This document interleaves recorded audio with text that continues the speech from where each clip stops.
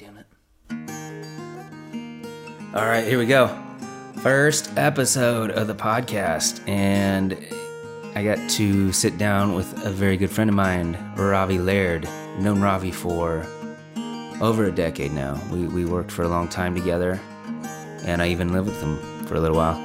He is a musician, guitarist, live event organizer, chef, thrill seeker, world traveler, adventurist, and some might even say pun master. He is an all-around, interesting character full of life stories, and he can make a dang quesadilla. So here he is, Ravi Laird. So, do we have a format for this thing? No. Are you doing some interviewing? Are we just gonna? We're just shooting it, man. All right, we're just nice. talking. I like that. It's a little different this time because we're not at your bar. Yes. Oh, speaking of the bar, my bar stools, as you know,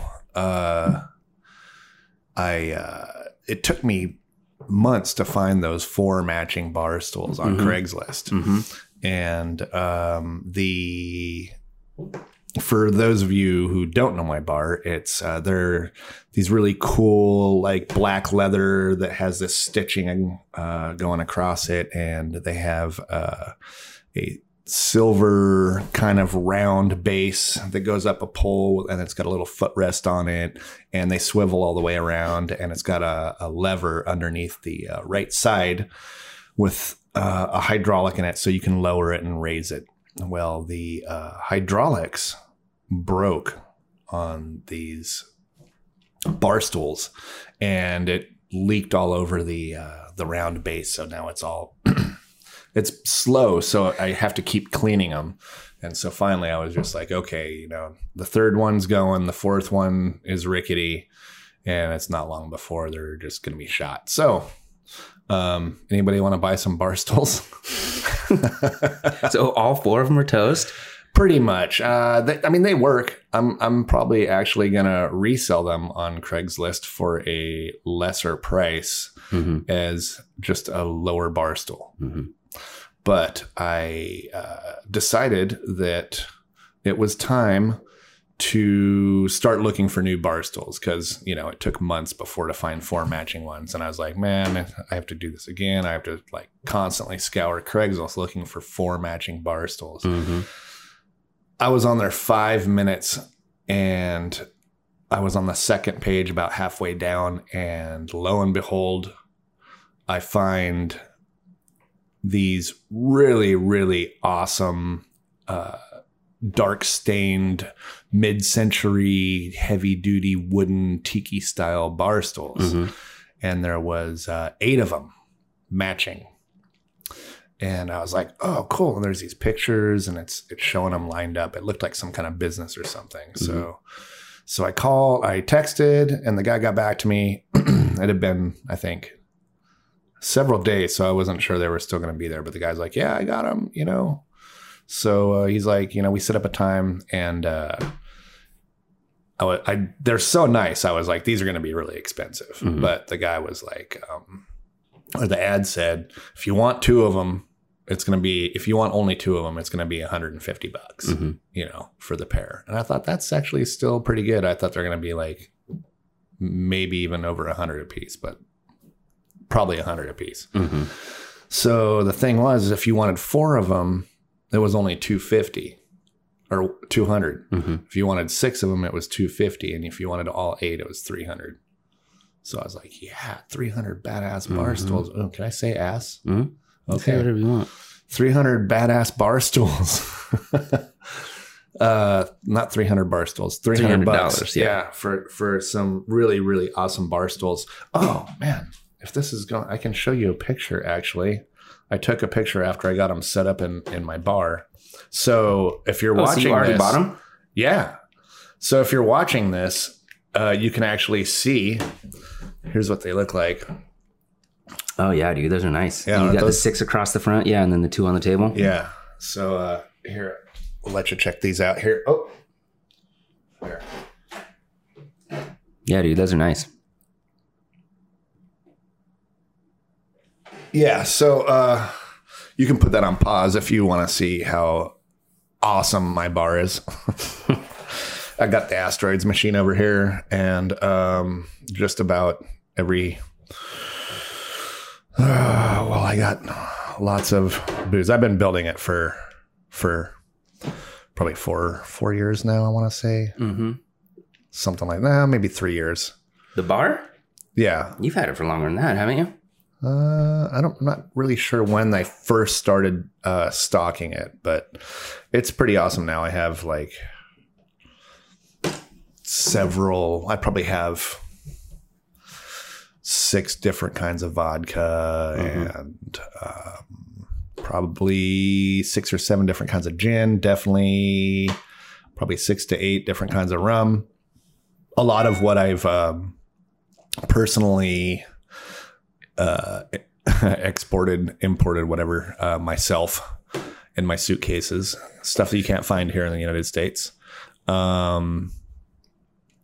And let me see what's next over there. There is kind of a smattering of mismatched stuff that doesn't fit on the shelf where the rest of it is. But I got a pretty good selection of rye. And then that like $400 or that 400-year-old bottle of Jameson. Bushmills. Yeah, I went to Ireland in 2008 for Bushmills 400-year anniversary. So they had this commemorative Bushmills 400th anniversary commemorative whiskey, and I thought that they said that there was a trace amount, and I'm not sure how they came to that conclusion. I doubt they cellared whiskey for 400 years and then just added it to this. It's probably like one of those things where, where you use a little, there's a little bit left of the previous batch, and then you make the batch, and then there's a little bit that sits in the bottom or whatever. I don't know. I'm not sure exactly if that's even true. I don't remember. It was by the time we got to that part of it, I was a little bit lit, but because I went through I was chosen to be one of the, when you get done with the tour, they pick like 8 people or 12 people out of the tour group, which is, my group probably had 40 people in it, 30 people, something like that. But I was one of the people who was chosen to participate in a whiskey tasting course at the end of the tour. And they basically went through and you tasted like Irish whiskey and Scotch and some American whiskey. I think it was probably a whiskey and a bourbon or something like that. But by the time the course was over, you were able to distinctly tell the difference between Scotch and Irish whiskey and bourbon and whiskey. And it was a pretty cool course. And I got the certificate and all that stuff. Kind of like the Pepsi challenge, right? Yeah. It was blind tasting, at the end of it, so, which was really cool. Everybody there could tell the difference? At the table, that went through this course, And that, strangely enough, I was chosen at Old Middleton Distillery, where they do Jameson and Powers and all that stuff. And so I not only got a certificate from Bushmills, but I also got a certificate from Jameson as an official Irish whiskey taster, for whatever that's worth. It's kind of a novelty thing. But yeah, so I did get this Bushmills 1608 is what it's called. And I've been trying to find more of it for several years now. And I found a bottle in San Diego, but when I went back this year, they had just got rid of it. They just shipped it out. So I was a little late, which is a bummer because I think it was only $130.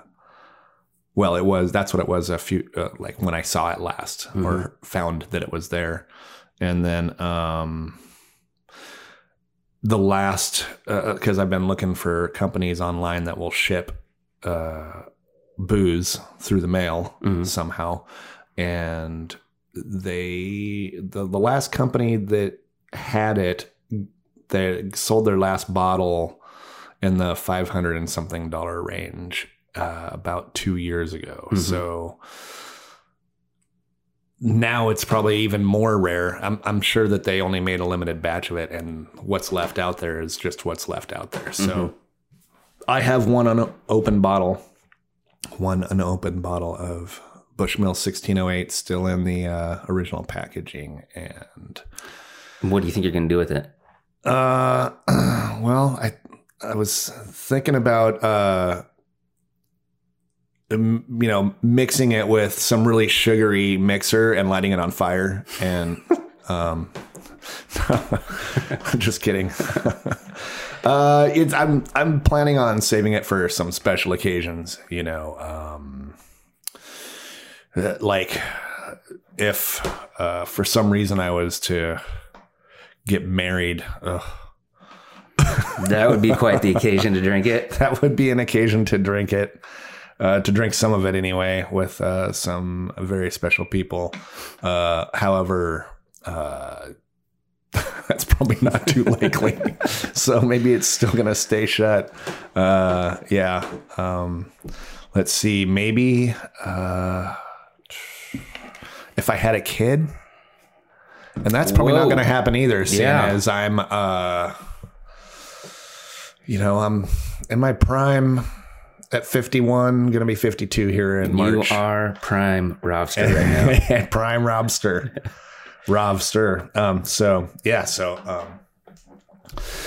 I love to travel. That trip really kind of sparked my travel bug. Not that I didn't enjoy. I mean, I've always liked, I followed the Grateful Dead around the country when I was a kid.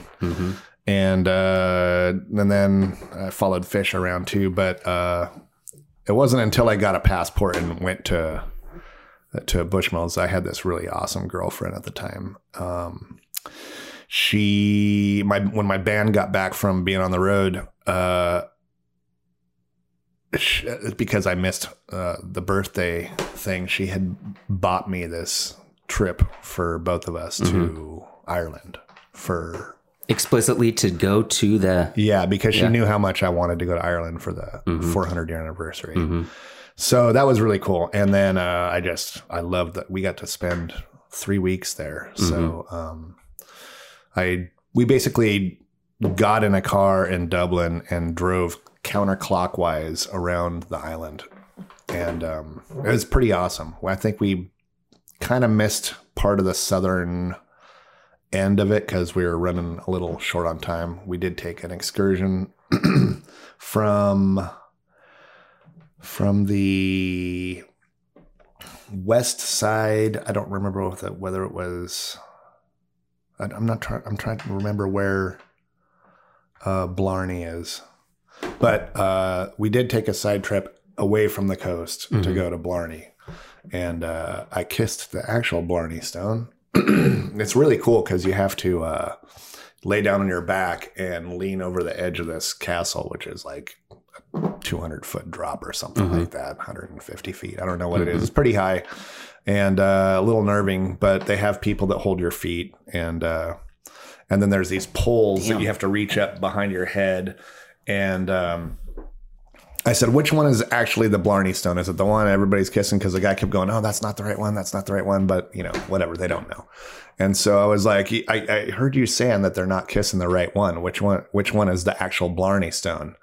And the guy's like, oh, it's actually the one below the one that everybody's kissing. It's like further down, but people don't want to stretch out over that far down. I'm like, I'm getting the actual one, So I went way over, and it was, I was holding on for dear life to those poles, and the guy had my feet, and I actually kissed the right one, and there's pictures of it and stuff. You would think like the rock would be worn away a little bit if people have been kissing it for hundreds of years. Yeah. I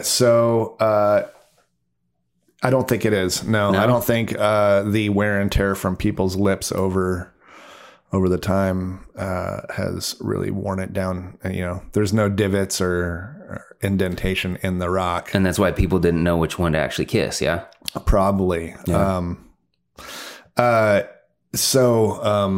You probably don't know the story behind the Blarney Stone. No, I was going to ask you that.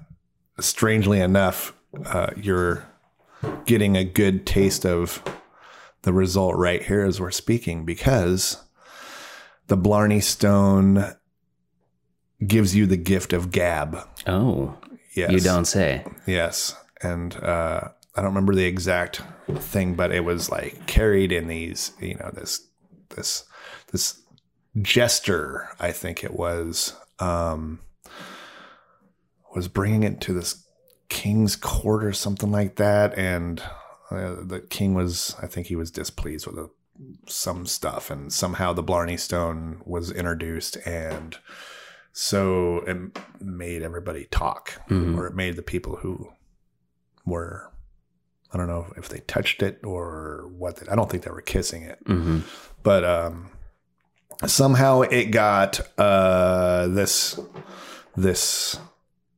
mythology based around it, and it was eventually, I think it was stolen and smuggled, and then to hide it, they put it high on this castle as part of the castle. I see. And so it's of a size that you could move. It's how'd they build the pyramids? I don't know. It was, it's pretty hefty, and just some of those castles out there anyway are just magnificent. Yeah. Like to go there and think about the history, and how long ago these people built these things and how they moved them and even designed it and got it built. It's just amazing, So that was pretty cool. So yeah, that was a good trip. So for my birthday this year, I started, this is going to be the third one in a row. I started on my 50th birthday, and I decided I'm going to do destination birthdays now. So the first year I picked Sayulita, Mexico, which is just above Puerto Vallarta. And all my friends from all over the United States got tickets, and we all flew down there and rented a big old house and just raged. It was awesome. And Sayulita is a cute little town. And we hired this service that picks you up. You land in Puerto Vallarta. And we had hired this service that picks you up in these brand new giant SUVs and black Ford Escalade, and they're waiting for you right outside the airport door with a sign with your name on it. And they're like, you're like, oh, that's me. And they're like, hey, come over here.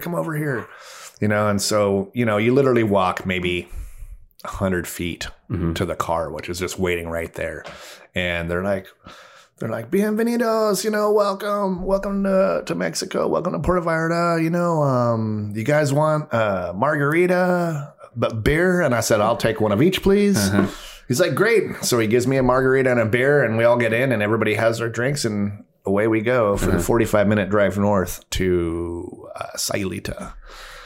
Yeah, it sounds kind of hidden away and not well known. I've never heard of it. Yeah, it's a cute little town.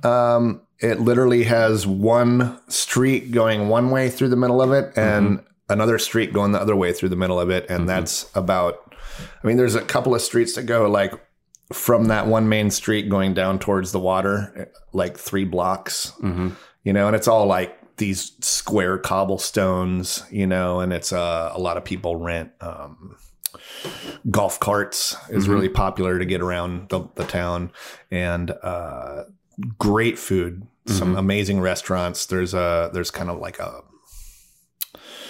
a park plaza at the one end of town, and if you take the road in your golf cart up and over the hill, there's what's called Playa Los Muertos, the Beach of the Dead. And the reason that is because right up on that hill, there's this really, really amazing graveyard cemetery. And they have these incredible statues. It's in this like jungly area, and they have these statues and these amazing like crypts and just really, really well decorated, and it's just an amazing thing that goes up onto this hill. It's just a spectacle. It's really cool to go there and just check it all out. And the place has got, iguanas crawling all around through the trees and stuff. And then you go down past that and to the right, and then you come out on this little teeny sliver of beach. Maybe 50 people with a blanket could be there, maybe 100. I don't remember. It's not super huge, but it's not, it's cozy. Yeah. And so there's that. And that was my second time there. I liked it so much that I wanted my friends to go there. So you're saying this is where you're gonna go every year? You're gonna go to a different place each year? That was the first year. That was my 50th. And then for my 51st, I wanted to make it so that people who didn't have passports could come out. And so I was like, okay, someplace here in the States, someplace that's special to me. So I went up to Long Beach, Washington, where, have you been there? Long Beach, Washington, on the coast? Yeah. I don't think I've ever been there. If you drive out to Astoria, there's a 4.5 mile long bridge. Oh yeah. No, I've been on that. Goes over the Columbia River, the mouth of the Columbia River, where it opens up into the Pacific Ocean. And it goes way up high where the boats can go under it. And then it goes back down close to the water. So you're literally, it looks like you're driving almost on the water for a good 3 miles. Yeah. It's long. And then, so if you take that to the left and then you go out, there's this really, really awesome place called Long Beach, Washington. And you can drive on the beach there. I think the speed limit's like 30 miles an hour or something like that. And you can literally drive and drive and drive and drive and drive and drive. And there's nobody there. It's just wild area. But you can stop and get out and look. And as far as you can see in both directions is just the beach, So did you camp there? Well, there was a place called the Adrift Hotel. So my band, Tapwater, I'm in a new band now also called Lucky Boku. But my Tapwater is my main band. Tapwater played both nights, and people flew into Portland, and then we all went out to this place called the Adrift Hotel. And so we played both nights and partied. And I think maybe we overdid it a little bit, or they're under a new ownership, so they didn't really understand. I don't know how they couldn't have. They hired a band to play, and they have bands play. Yeah. But for some reason, they told us that we were too loud, I think. And we're not a rowdy band. We're kind of like an Americana country rock, but certainly not heavy. It's was it like a curfew thing? Maybe apparently some people had complained, but we brought all these people there and made the hotel a ton of money, and they, and I guess that doesn't matter, but it's neither here nor there. But they just basically said, you know what, just stop playing. We're gonna pay you. Here's your money. Just stop. And we're like, and all of our, like, we had packed the place. It was packed. And everybody was there to see us, and they're like, what? Yeah. Why are you making them boo? Why are you making them stop? And then, so people were calling to the office and complaining, and they're like, hey, we came all the way out here. We bought plane tickets. We did all this. We're bringing money into your hotel, and like, what's the deal? And this was in Long Beach, or this is in Portland? In Long Beach. Yeah. And So then what? You just we stopped. We stopped and just went and pretty much raged in our rooms, because we had so many of the rooms were rented out, and we just kind of partied in the rooms, and then I guess that was too loud. And it was really cool though, because I had a buddy out who I used to produce music festivals with. And he's really into wine, and I'm really into wine. And so I brought a couple of really big bottles down there. not super huge bottles, but like I had a Cane 5 that was 2002 Cane 5. You know, I think they're brand new. They're like in the current vintage, they're probably around $100 or something like that. Mm-hmm. So, so decent, you know, but this one was cellared, so it was probably worth more than that. And then I had another bottle of 2002 Chateau Montelena Estate Cab, and that went down really good. And he brought some big ones too. I don't remember what they were, but yeah, we had a good old time, you know. And I think we had some tequila, of course. Did tequila shots, but yeah. So that was 51. That was 51. So and it was eventful. We had it's right near this place called, I want to say it's called Oysterville, and which is about 15 or 20 miles up the beach. Mm-hmm. And I think we got like 200 oysters and brought them back, and we're shucking them out there on the beach. And you know, we had all the accoutrements, you know, limes and hot sauce, and you know, so it was really good. Fun time. But so this time I was like, okay, you know, I want to go do something a little more extravagant again. So we're taking it back to Mexico. So it's still kind of easy to get to. Mm-hmm. Of course, if you don't have a passport, you know, you're going to have a hard time getting back in the States. Yeah. If you can get down, well, no, you have to have a passport actually to buy a flight down there. But if you drove across the border, you know, I don't know, you'd be bummed trying to get back. But yeah, we're going to Zihuatanejo, Mexico. Oh, what? Zihuatanejo. Zihuatanejo. Yeah. Some people might remember the end of the Shawshank Redemption. Oh, no shit. Is that where he goes? Morgan Freeman finally gets out after the main guy escapes and says, I'm going down to Zihuatanejo, you know, and if you feel inclined, meet me down there. You'll find me on this beach and whatever. And that was the ending scene was Morgan Freeman walks up and sees him, and they give each other a hug on this beach in Zihuatanejo. How'd you spell it? Zihuatanejo.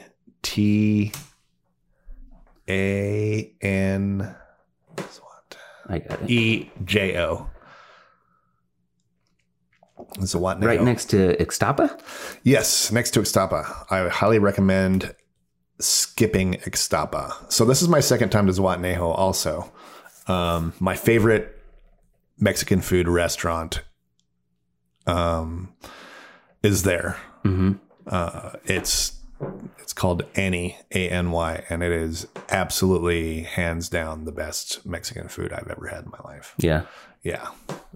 And I used to live in San Diego, and I would go down into Tijuana and Tecate and all this and Ensenada, and you know, it's this just blows it away. Yeah, but the question is, can they make a quesadilla?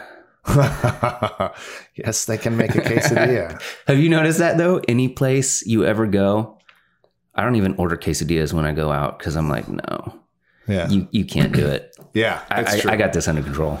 Yeah, I do.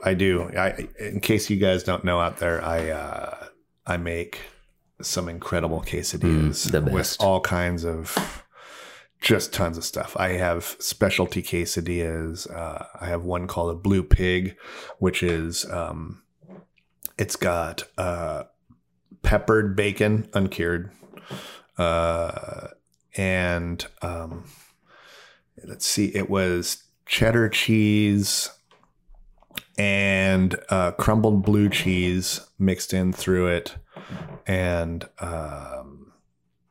then it had grated Parmesan on the top, and then the top. So I do a tortilla and then the stuff in it, and then a top tortilla. Well, and the thing that was always different to me is the amount of time that you put into it in terms of cooking. I always cook mine in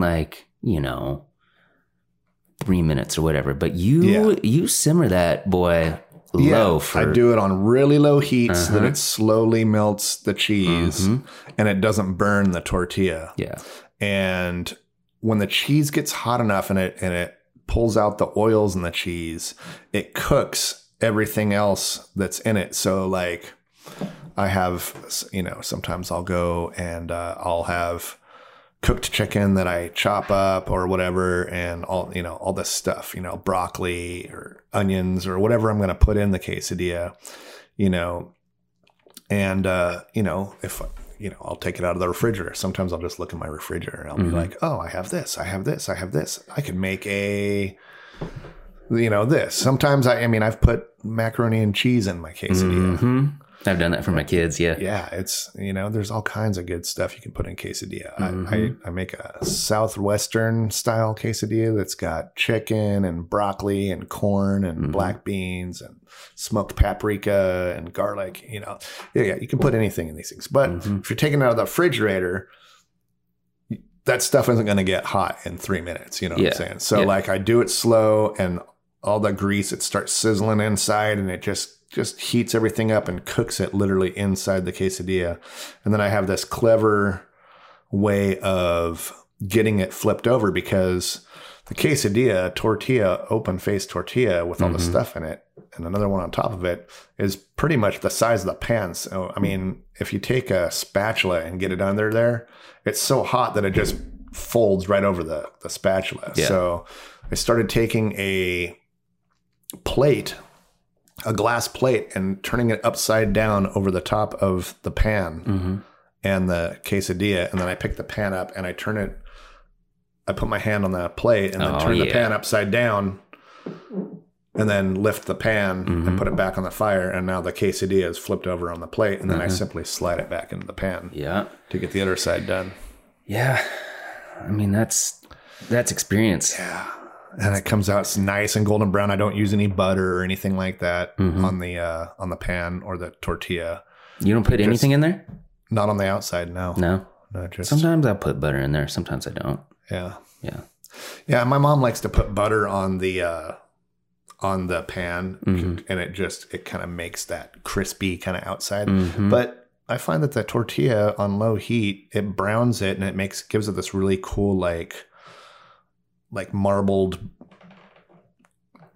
toasted kind of look to the outside of the quesadilla without having to use the butter, which, it's not as fattening. There you go. Not that I'm really worried about too much about save some calories, man. Yeah, save some calories. That way you can have a bigger helping of ice cream afterwards. I know. When you were kind enough to let me live there for that stretch, that was fun. That freezer in the garage with the 14 half gallons of ice cream. I've never seen that much ice cream before. When it goes on sale, I just, I'm like, wow, $2.50 a carton. Might as well. And it's for the dryers, which, unfortunately it's a Nestle product, Nestle bottom. So I've been really feeling conflicted about buying it. You ever get Tillamook? I had to get one of each flavor. Yeah. Yeah. I have done. Tillamook makes some great ice cream. They make some really good ice cream. It's the full fattening, there again, fat. But the dryer slow churn is it's super creamy and rich, and it doesn't taste like low fat ice cream, but it's half the calories and half the fat and all this stuff. So it's really super good. But yeah, so when it's on sale, I'll, for $2.50 a carton, I'll buy 20 of them. Is there a freezer completely full of ice cream out there?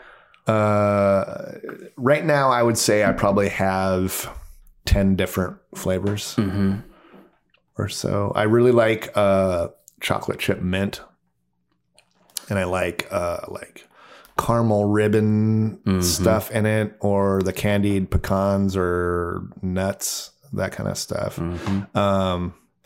Chocolate covered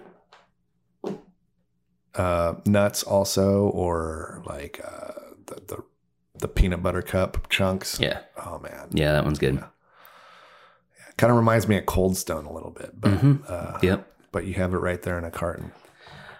We started buying the Tillamook brand just because it's the only one in the ice cream aisle where the first ingredient is heavy cream.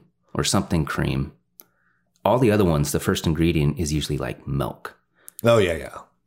So the Tillamook stuff, it's like It's 5 rich, ingredients, Yeah. But yeah, it is like... Kind of like when you make it at home. Exactly.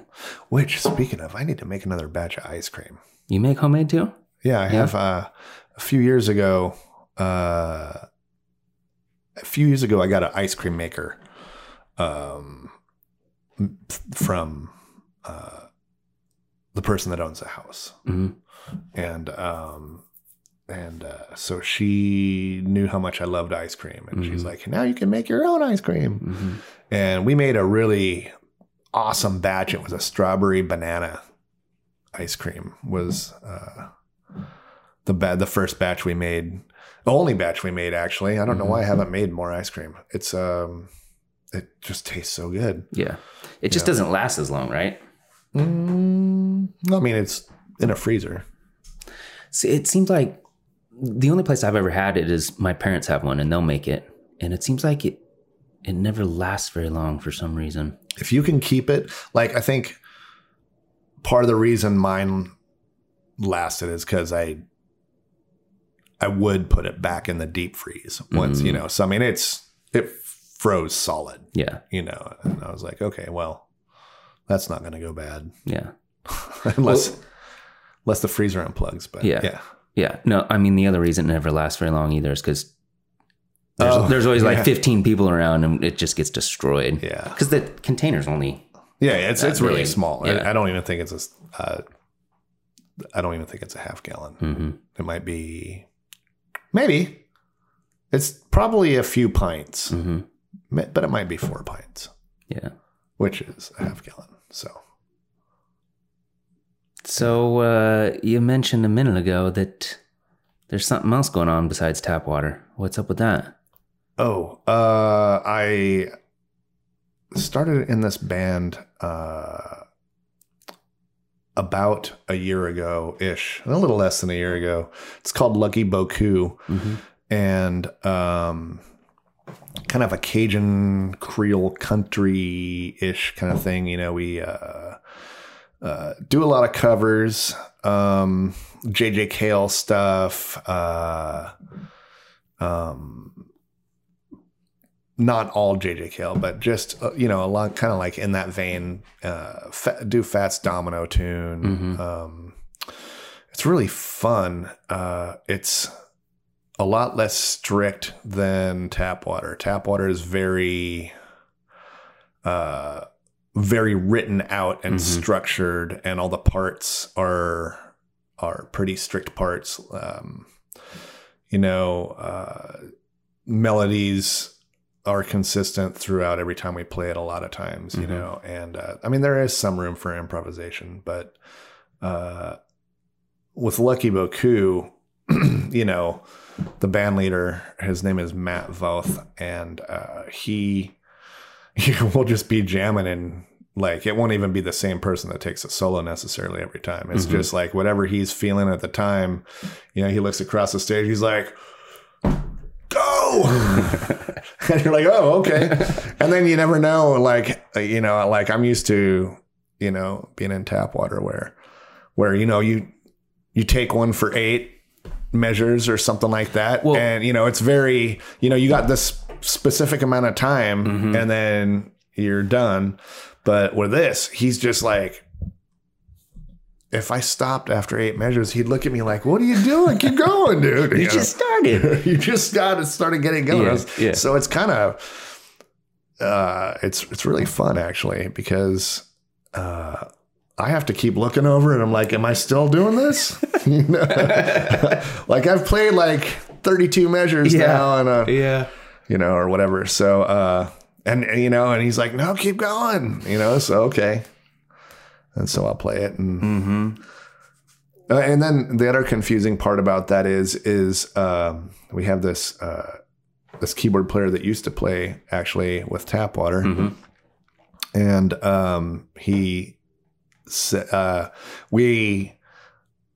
this show was up in the air that I was producing in this barn. It was a barn dance. And I hired a couple other bands, and Matt was getting kind of a little antsy because the keyboard player ended up not being able to do it that we had been using. And that's another thing with this band, Lucky Boku, is that it's kind of a roster type band where he wants to have, several people in each position. That way, if somebody's not available, he has another person that knows the tunes that he can call them. And, that way there's always somebody to make the shows. How many piece band is this? Well, it's drums, bass, Matt plays guitar, but if we don't have a bass, he'll play bass. And then usually keys, me on guitar and violin. Oh, so, nice. Then there's a violin, not me on violin. You ever tried playing violin? I used to play a viola actually. Dude, it's so hard. School. Yeah, it's it was fun, but that was short-lived in grade school orchestra. But so I told him, I was like, oh, I know this guy that could do keys, and we'll just give him the charts, and he's like, I really, it's such a short notice, and but if you say he's good enough, and I'm like, oh yeah, you're gonna love this guy, he's great, and he's like, well, no rehearsals with him, I'm a little nervous, but like I trust you. And wait a minute. He was gonna go play a show with you guys with zero rehearsal. Yeah, just show up and play. Yeah. Well, I told him. I said, wait, he's a good reader, so we'll just give him the charts. We have charts, chord charts. And so I was like, he's competent, and he's just got such good feel, and the songs aren't super hard either, and so well, they're all covers too, right? No, there's a lot of covers, but there's also a lot of originals too. It's like maybe half and half. Yeah. And so, of course, Tim comes in and just starts shredding on keyboards. And Matt turns over and looks at him after his first solo, and he's just like, got this big old smile on his face. And so he started calling him out for more and more solos throughout the set. And at the end of the set, he's like, well, I guess Tim can play with us anytime he wants to, love to have him on board, and so we're playing this Mardi Gras show on the 22nd at the Wonder Ballroom, and then we're playing the Fat Tuesday at Mississippi Studios. Nice. On the 25th. So not as much happening with Tapwater, just mainly these guys? Yes. Actually, Tapwater, we are recording 3 new tracks for a new movie from Rush Sturgis. Whoa. That's cool. Yep. This will be, I think, our 4th or 5th movie that he's hired us to write music for. Do you get to see the movie and then write to it, or do you just have to come up with something? Rudy, our band leader, pretty much writes most of the material, and I don't know how much of it he actually sees. Rush kind of throws ideas at him about, I'm kind of looking for this kind of feel, and it's going to go over this kind of segment, and so I'm not sure if Rudy actually sees it, because at this early stage of development, the movie's like, I don't even think it's edited yet. You know, he's just got the idea for the clip, and but maybe some of it's together, and maybe he sees it. We did actually watch.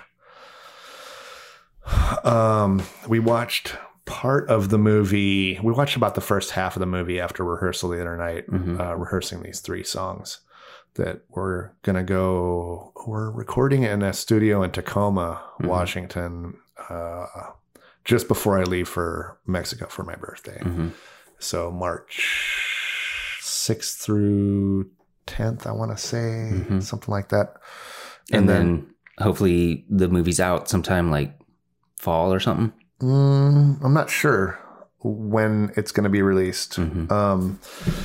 It's cool. We actually got nominated for Best Original Film Score at the Extance Film Festival in Salt Lake City for the first or second one that we did, and we didn't quite make it. I think we were in the top 10, but it was something like 12,000 or 14,000 films, I want to say. Damn. And the next film that we did, we got nominated again for Best Original Film Score and actually won it. So that was really cool. We got this trophy, and it's like a Exdance Film Festival version of an Oscar or whatever, Grammy, whatever. So it's pretty cool. That was awesome. What movie was that for? That one was, I'm trying to remember. It was either Frontier or Dream Result. I think those were the two that we got nominated for. And they are Rush Sturges, who is an extremely dynamic individual. He's an amazing athlete. He's a pro kayaker, and he was one of the innovators, early innovators in the sport, and is considered the best all-around kayaker in the world. Actually, he's not like the best at waterfall drops or the best at big waves or the best, but he's the best jack of all trades. He can do all that stuff, and he's really good at it. And he invented a lot of tricks where he would do like a forward somersault in his kayak off the lip of a 100-foot waterfall. Yeah. And so that was kind of groundbreaking back then, So he started filming all this stuff and started editing it together, and just got so proficient at it that he became professional and makes incredible movies. Most of it has been like documentary style whitewater stuff. The last one that we did was called Chasing Niagara, about... You showed me a clip from that. I remember now. Yeah.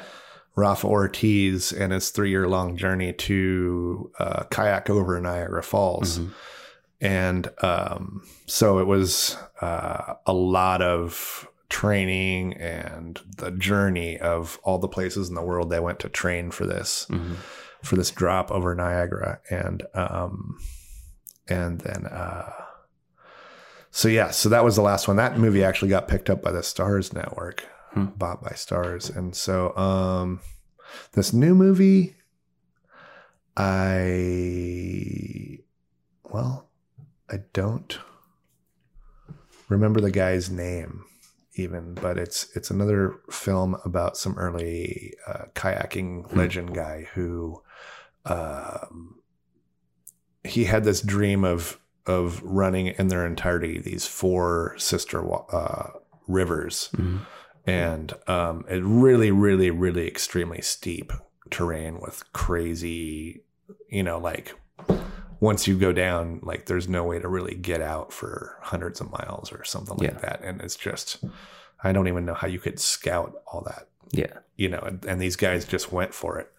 And I guess he wanted to be the first person in the world that not only ran the river in its entirety, but all 4 rivers in their entirety.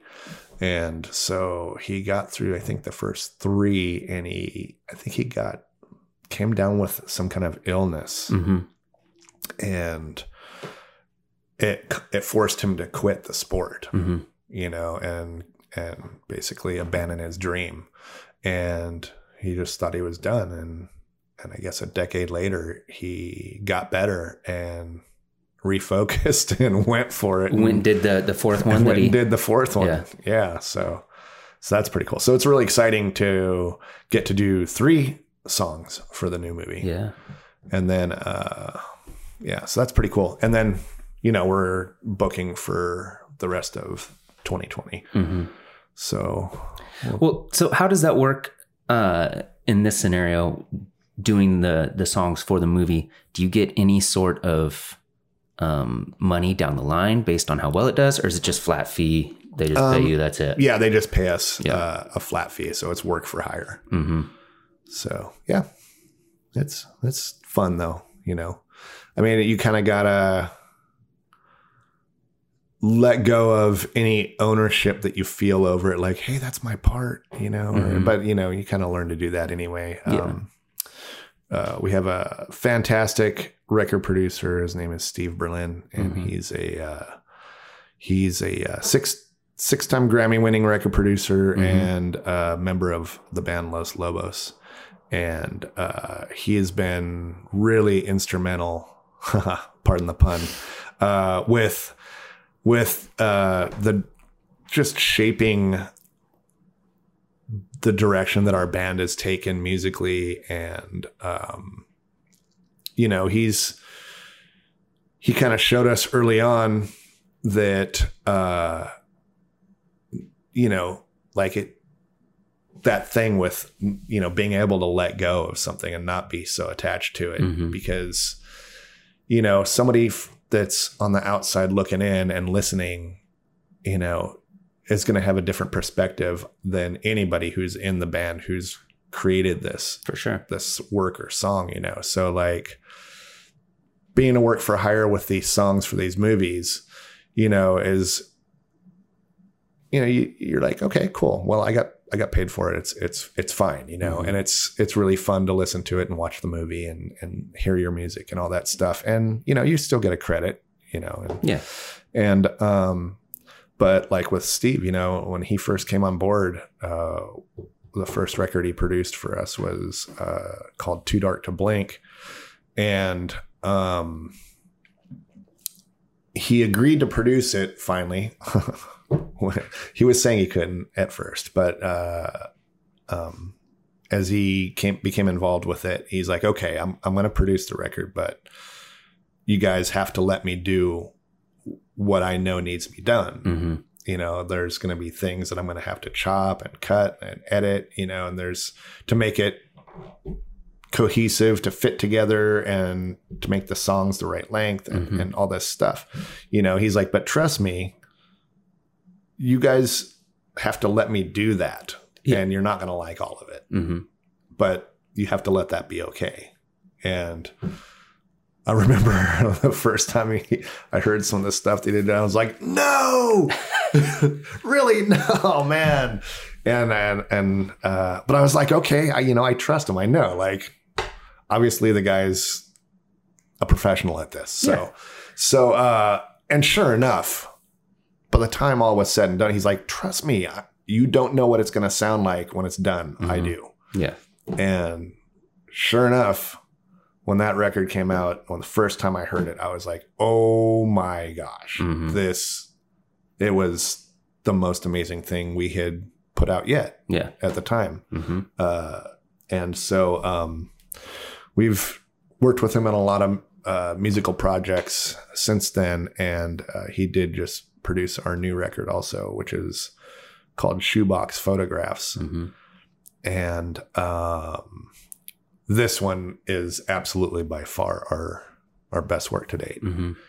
Yeah, definitely really, really a lot more mature in the songwriting and in the production, all elements. It's just, we're really proud of this record, you know, so. Yeah, I remember being upstairs and hearing you practice solos for some of those songs over and over and over again. And then hundreds of times I go down and talk to you. Hey, how's it going, Ravi? Oh man, I really hope he likes this one. I've got it nailed right now. I hope he likes it, you know? Yeah. And that's funny too. Cause, Rudy was like, hey, send me those tracks. I want to hear what, you know, those recordings of you playing along to the tracks that we got so far, you know, and he's like, man, I don't know about that part, you know, and so it was a little nerve wracking because you spend that much time, you know, like, I mean, some of those guitar solos, you know, I spent,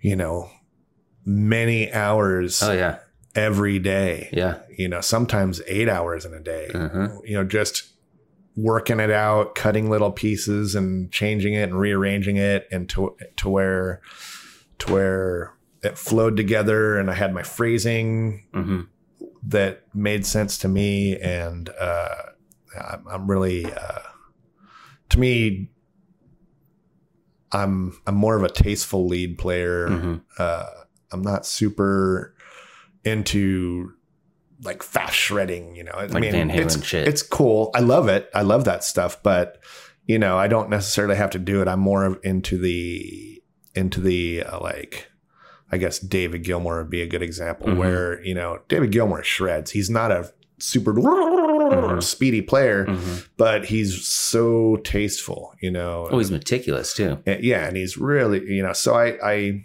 kind of like try to take that approach when I'm writing a guitar solo. I want it to flow and take you on a musical journey through the solo.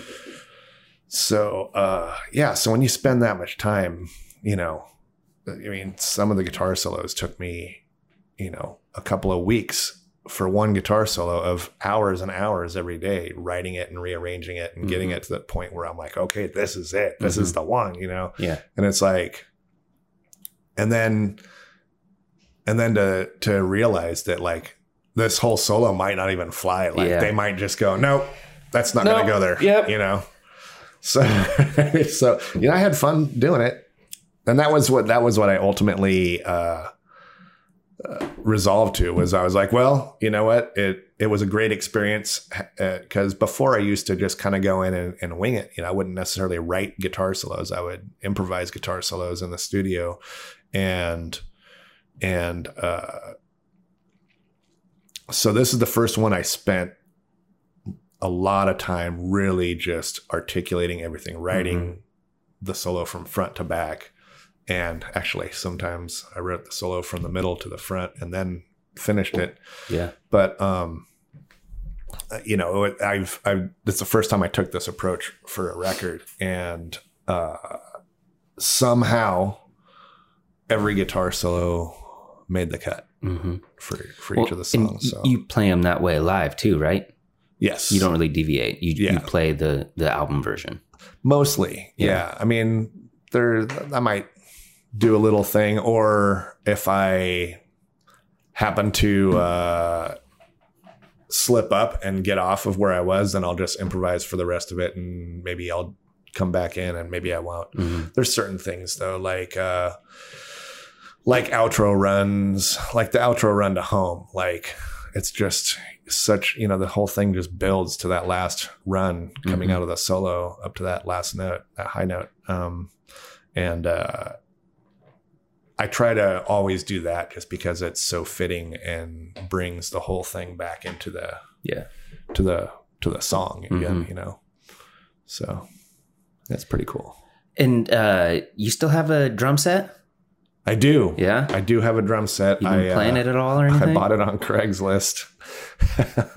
Didn't take me 2 weeks or 3 weeks or a month or anything to find that one. There's lots of drum sets on Craigslist. Yeah. Although I did talk to our drummer and I was like showing him all the ones that I was looking at, and he's like, no, that's a piece of junk. That's a piece of junk. Oh, that sucks. You know? And I'm like, oh, okay, well, no wonder they're $300, you know, or $500 or whatever. Yeah. So he finally found this. I found this one, and he's like, that actually might be a good kit. It was a maple shell kit, and it was an old vintage Pearl 70s style kit, so it was a little bit smaller sizes on the drums, and so it had a kick, a snare, 2 toms and a floor tom, so 2 rack toms and a floor tom, and came with I could have upgraded. It came with all the hardware for the cymbals. It came with 3 cymbals. It came with a crash, a ride, and the hi-hat, and some stands. And you know, it's kind of funny. I went to the guy's house, and I'm not really a drummer, and so he's like, you want to play it? And I'm like, no, not really. I suck. I'm like, I can't play drums. He's like, looked at me funny. He's like, why are you buying a drum set? You're going to learn to play drums? And I'm like, maybe. He's like, okay, what's going on? So I was like, okay, I'm building a rehearsal recording studio in my basement, and I don't want I don't want drummers to have to bring their drum set to rehearse, you know, like it's just a pain in the ass to move a drum set. Yeah. You know, break it down, load it all in the car, you know, load it all back out of the car to the rehearsal space, set it up. And then at the end of it, you have to do that all backwards. You know, you have to break it down again, put it back in the car, drive it home, take it out of the car and set it back. You know, it's just, So I kind of did it the way I did my bar. You know, I slowly just over course of time, as I get the money for it, you know, just buy a little thing here, buy a little thing there. And pretty soon, you know, so now I have a bass rig and 2 guitar rigs and a drum set. And I got just got a new, you know it, but I just got a digital console a couple of years ago. It's a QU24 Allen Heath. And then I got the EVZLX line speakers for monitors, and it sounds great down there. Yeah. Is everything set up? Well, that was the other trick is I'm sharing the space with myself. You know the layout of the basement down there, but the front half of the basement is the bar and the bar area, and the other half is the other space, and it's a home theater system. It's 5.1 digital surround that I installed, and I fabricated rigging so that I could hang the speakers up in the corners, and got this really awesome TV. It's just got a really cool 65-inch OLED 4K for the first time I've ever bought a Black Friday thing. Oh, dude, I did that a couple years ago. Yeah, that was an experience. Did you go to Best Buy? I did, yeah. And I got the best, the number 1 rated overall 4K TV of 2019. It's a LG C9, I want to say. What was the deal on it? It was, I've been researching for a few years now, cause I've been wanting to buy a really nice TV, and all the articles that I was reading is like, don't buy yet. Yeah. Wait a little bit longer. You know, they're going to come down in price. And so they were like, right now, you know, a 55 to 65 inch TV, you can get really, really awesome ones in about the 2K price range. And I was like, I don't want to spend that much money. Yeah. You know, and I thought I was going to get away with not spending that much money. I thought I was going to get away with like half of that. And I was like, no, I'm only going to go, you know, $800. And then I was like, okay. And I was looking at, out of all my research, I was like, well, this one is only, you know, it's like $1,000, and which is still more than I wanted to spend on a TV. Yeah. You know, but the more research I did, the more I just dug myself into this hole, you know, and I'm like, well, it's got to have HDMI 2.1 because it does, you know, 48 gigabytes a second of transfer, and it'll last into the future because it'll handle 4K and 8K and 10K resolutions and all that stuff. And it, you know, supports Dolby Vision and all the new formats and stuff. And then I was like, man, and it's OLED. So I'm like, okay. So when I was like, well, these are the specs that I want, and here's what I'll compromise on. And then pretty much what I wanted ended up being like the best TV. And I was like, of course. Shocker. So I was talking to my girl, and she's like, well, Black Friday's in like a week if you're really going to pull the trigger on this. And I'm like, okay. Okay, I'll do it. And I had just had a ton of independent contracting work and made a bundle of loot. So I was like, you know, I'm going to splurge a little of this, you know, and instead of paying off my car or whatever, I was like, I'm just going to buy a toy. So I did. So anyway, it kind of got off track there because I'm so excited about this TV. It's pretty new still. It looks amazing. Oh, I'm sure it does. It's astonishing, actually. Did you hang it on the wall? No, I have it in the same place as the other one. It's on top of a cabinet, but this one's 65 inch, and the other one was like 40. And so it's quite a bit bigger, and it's just so much better picture. It's really amazing where technology has gone. But So the idea was, getting back to our conversation, the idea was to take this other part of the room, because obviously you can't really hybrid the bar room. You know, I mean, I'm not going to be able to move an old 80s arcade machine around. Yeah. They're so heavy.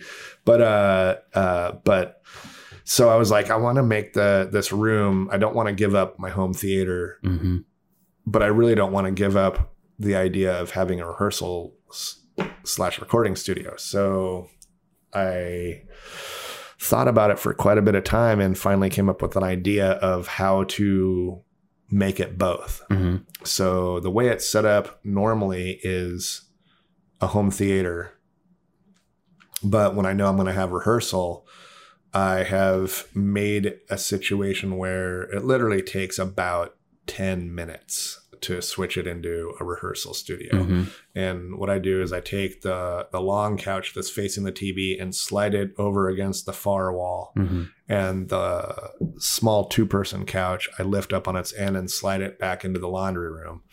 And the drum set just lives right behind that little couch anyway against that wall. So it's already in place. It's already set up? It's already set up and ready to go. And the monitor that's facing it is already set up. All the wires, all the cabling for the mics and for the monitors and the electricity for all that stuff is pre-wired and ran under the carpets. So it's literally plug and play.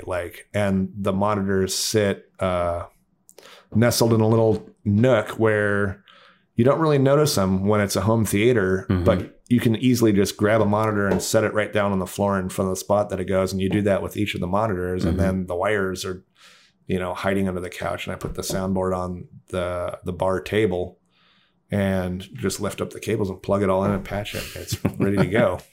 That's pretty awesome. Yeah, it's a good idea for a hybrid until I get into a situation where I'm not renting out other rooms upstairs, or unless if I move into a bigger house and have more rooms where I can actually have a recording studio and a rehearsal space that's its own thing, and another room that's a home theater, which that would be ideal. But right now that's just not where I am with things.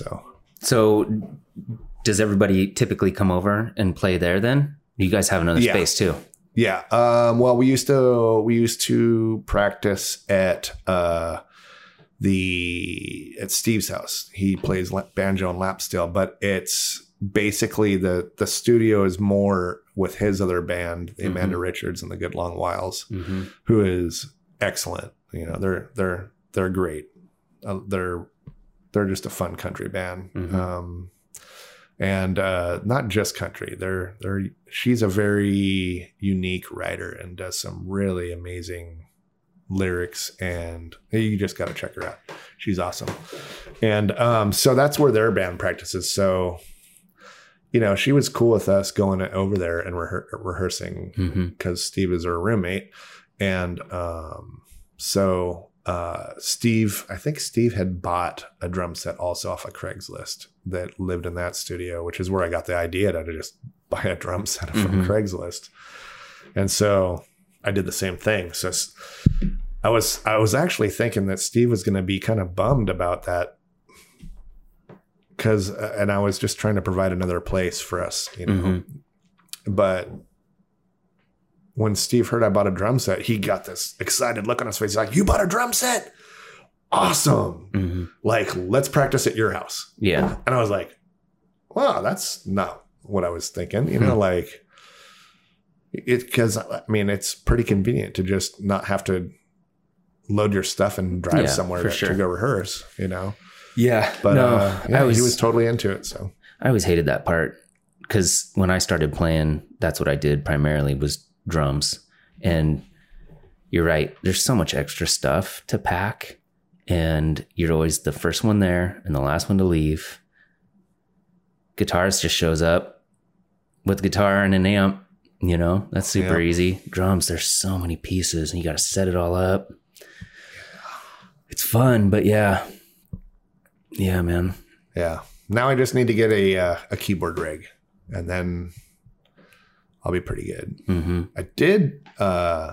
We did just get a new old acoustic guitar. Got a 69 Martin D18 that a friend just happened to be selling. Mm-hmm. And man, it's a beautiful guitar. Sounds great. Yeah. And that thing's super nice. So now I want to get some good condenser microphones. Mm-hmm. Like I was thinking about the old AKG C414s. Yeah, that's good. Before they got bought out by whoever is making them now. They started, they just make them different. I didn't know they got bought. Yeah. They still kept the name, but yeah. I have had this idea for a long time. If I had a bunch of money to just spend it. That would be one thing I would do.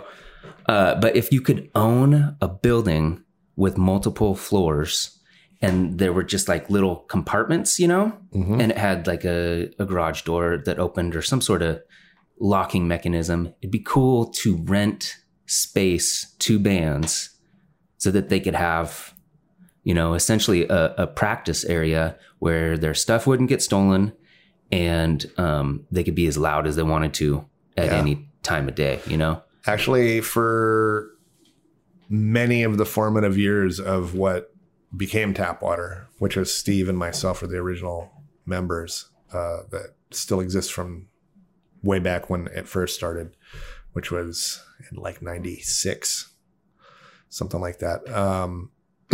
But it's been Tapwater since like 2001. Mm-hmm. But we went through a lot of band member changes and name changes, but it's always been Steve and I have kind of like been the force behind this band. And where we used to practice in El Cajon, California, a suburb of San Diego, this guy named Eric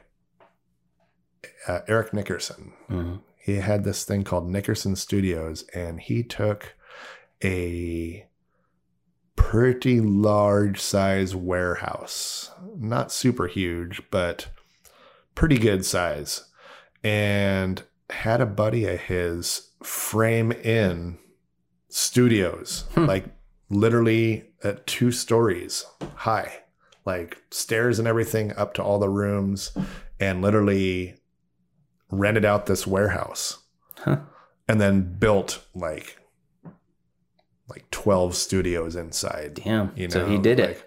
He did just that. Yeah. And all the rooms were soundproofed individually? They're all soundproofed individually and all different sizes. I mean, when you're walking down the hallway with all the doors on your right and left as you're going down, you can hear the music. I mean, because, some people are pretty loud. There was this one band called DB99 who, unbeknownst to me, later I would end up working in the concert production business with those same guys, but they were always so loud the whole building shook, and I was like, what the heck is going on? And this guy would come out and he would have like band like big bands that like AC/DC Crew shirts on and stuff, and I was like, who is this guy? And he's like, oh, and they're like, he was like, oh, I work in the I work setting in concert production, so I just brought a bunch of those speakers here with some amp racks and for this little teeny studio the size of somebody's living room, it's just blowing the place out. But they were like a super heavy kind of 9 Inch Nails kind of sounding band. So they were heavy and loud and like, why don't you just rip my heart out? Mm-hmm. Just crazy, like, really awesome. They had this cool chick drummer that just killed it. And it was just 3-piece. They were amazing. I love those guys. But yeah, so they were loud. And there was some, ambient noise. But when you were in your own studio with your door closed and you were doing your rehearsal, it wasn't too intrusive, like when you stopped playing to talk, it you could kind of hear some muffled sounds coming from the other rooms, but it wasn't so loud that you couldn't just hear yourself talk to each other and get your work done.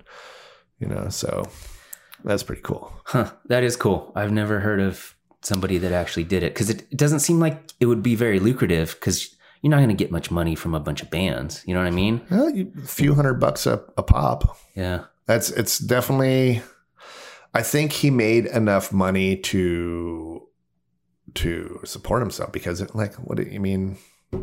At the time, I think you could probably rent a house or an apartment for like $500 or $600 a month. Yeah.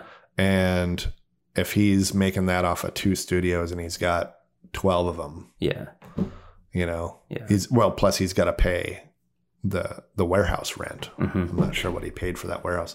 The question that I always had in my mind about that situation was, what happens if the rent goes up and you decide you don't want to pay the new price of the rent? Yeah.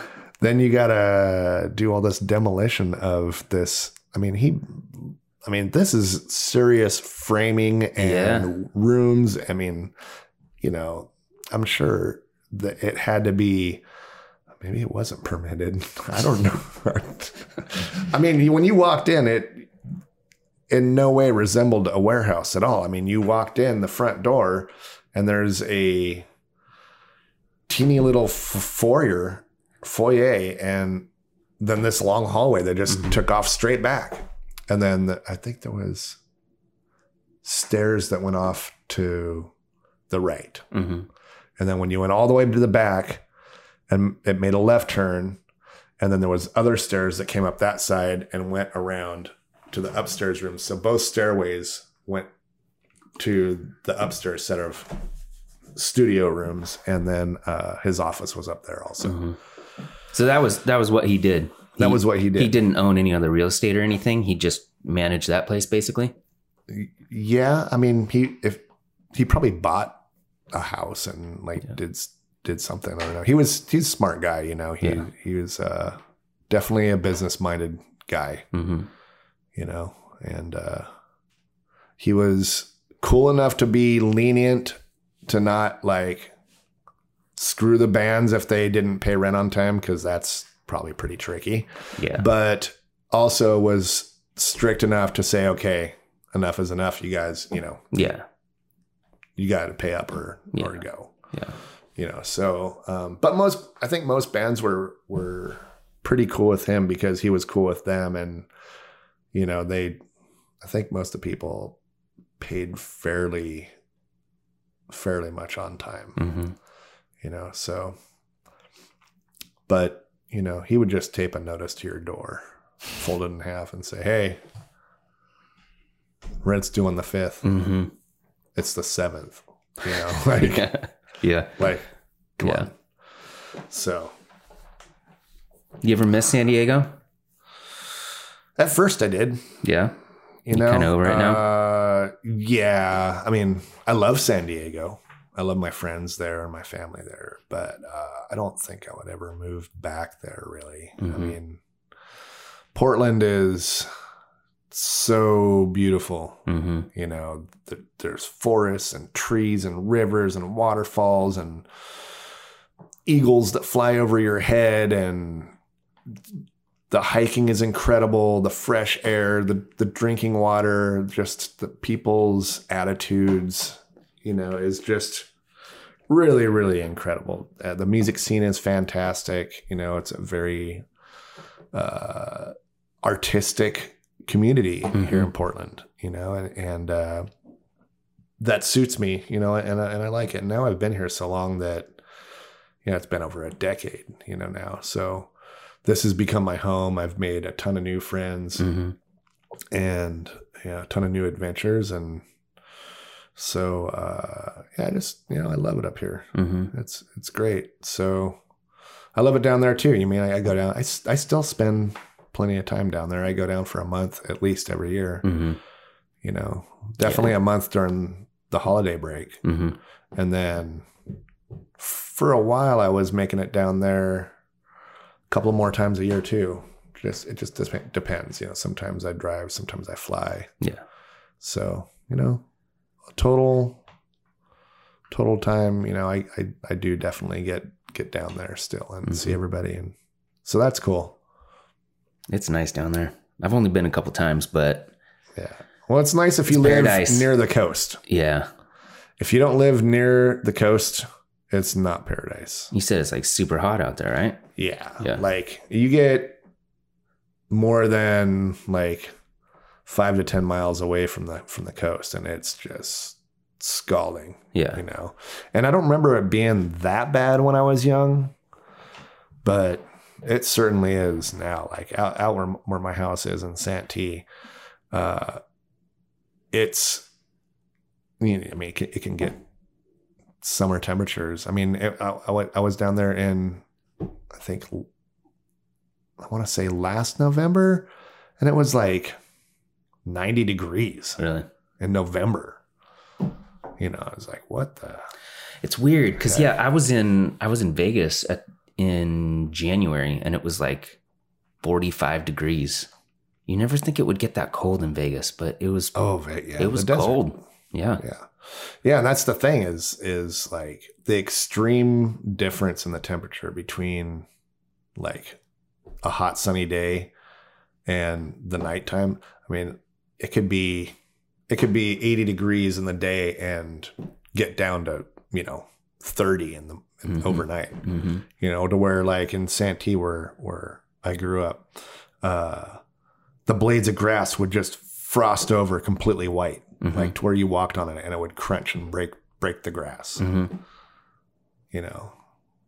Break the grass blades. So yeah, it was I liked it though. Back then Santee was pretty way out in the middle of nowhere.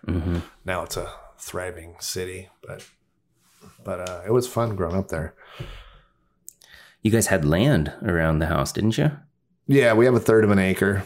So it's not a lot of land, but it was enough to where my mom tried to instill a farm-like atmosphere. So like we had chickens and ducks and geese and goats, and we used to, before we go to school, we'd have to milk the goat and collect the chicken and duck eggs, and and she grew an organic garden, and she was single mother raising 2 kids and trying to figure out how to keep us fed, and like.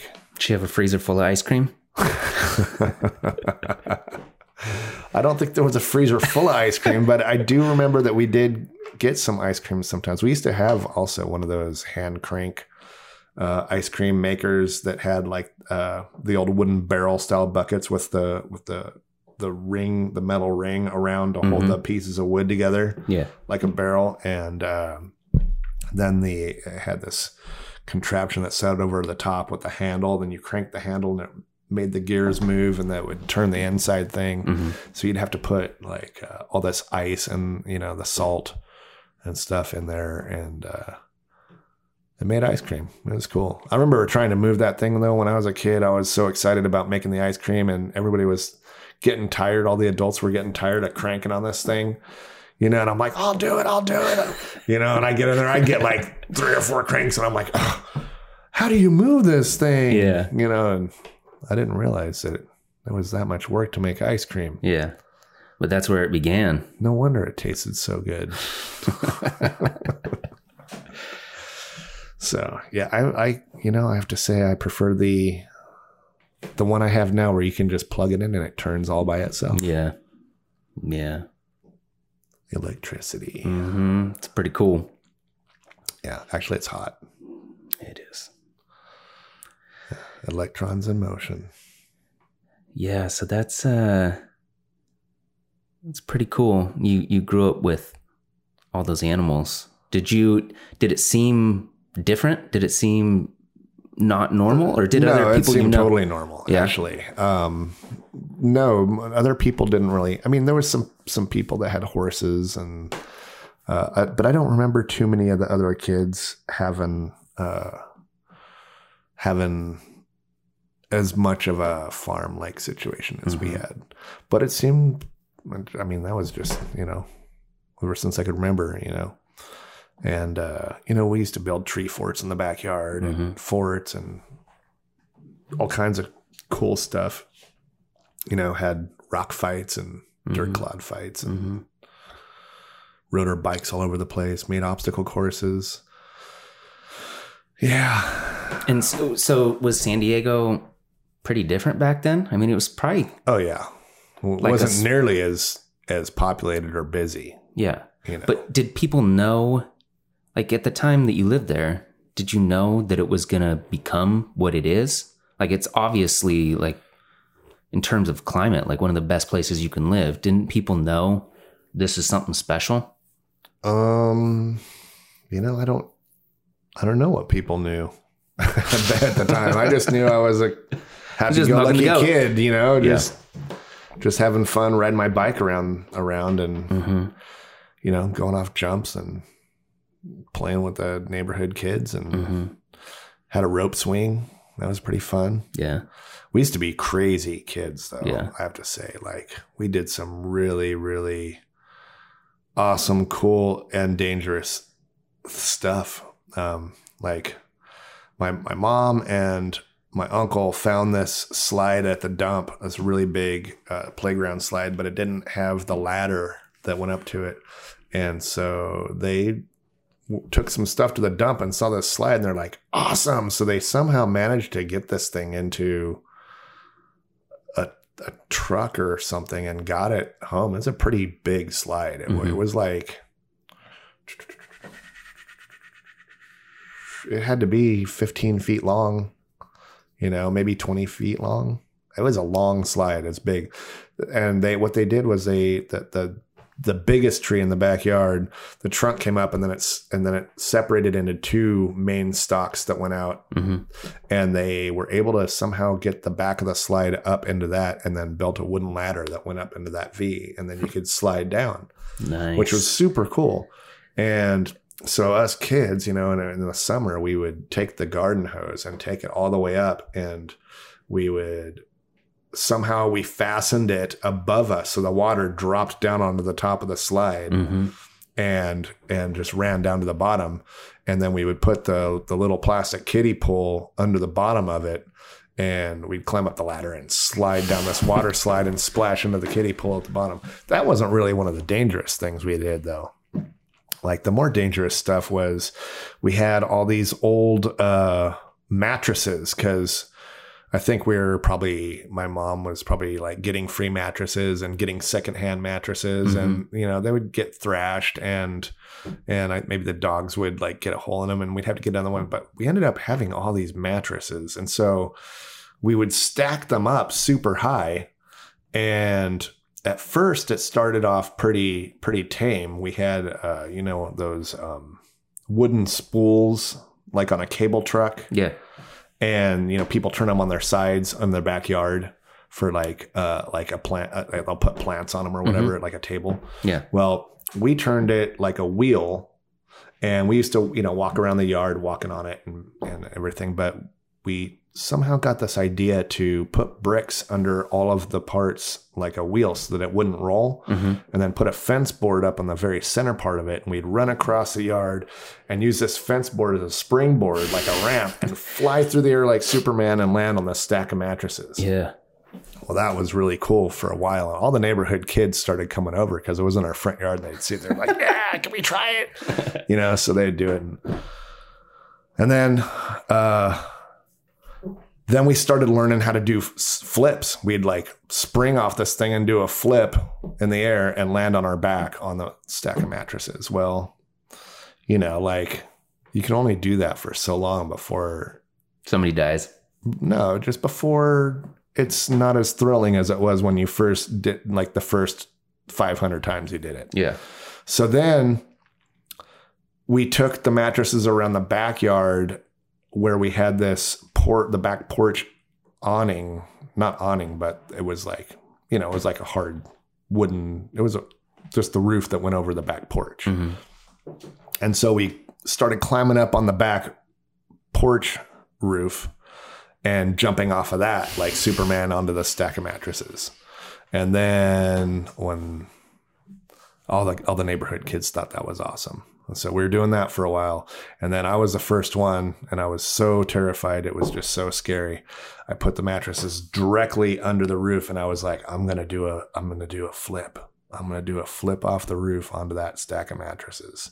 And I'm like, I already know how to do a flip because I've done them off the ramp, but like this is way higher. Yeah. And so I was like, okay, so I stood up there for like 45 minutes, and all these kids are just standing there. Are you going to do it? Do it. Come on, do it. Just jump. And I'm like, okay, you know, so finally I got the nerve, and I'm like, just throw yourself off the damn roof, Ravi, you know, like, so I finally was like, okay, so I kind of just acid dropped off of it and flipped over and landed on my back, and everybody just erupted in this cheer, and they're like, yeah. And then all of a sudden the next kid tried it, and the next kid tried it, and then all of a sudden everybody's doing flips off the roof. You weren't as cool. And then it wasn't fun just dropping off the roof and doing a flip on the mattresses. So we scooted them further away from the roof to where we actually had to jump out and do a flip and land on the mattresses. And then it turned into this contest where we'd have like our base distance from the roof, which wasn't too far. And we'd go through the line of all the kids and jump off and do a flip and land on the mattress. And then we'd scoot the mattresses back 1 foot further away from the roof. And then we'd do that. And it got to the point where we had the mattresses so far away from the roof that we were backed all the way up to the middle of the apex of the house. And we would full sprint as fast as we could down the roof onto the porch roof and basically spring off and fly like Superman all through the air, and then right at the last second do a quick flip onto the mattresses. And our heads weren't even landing on the mattresses. It was like just the shoulders down. And we'd hit the mattresses and bounce up off the mattresses onto our feet, and the mattresses would unstack like, you know, like and they would end up looking like when dominoes have already fallen. You know, they're like kind of like sandwiched like that. So I don't know how my mom didn't know we were.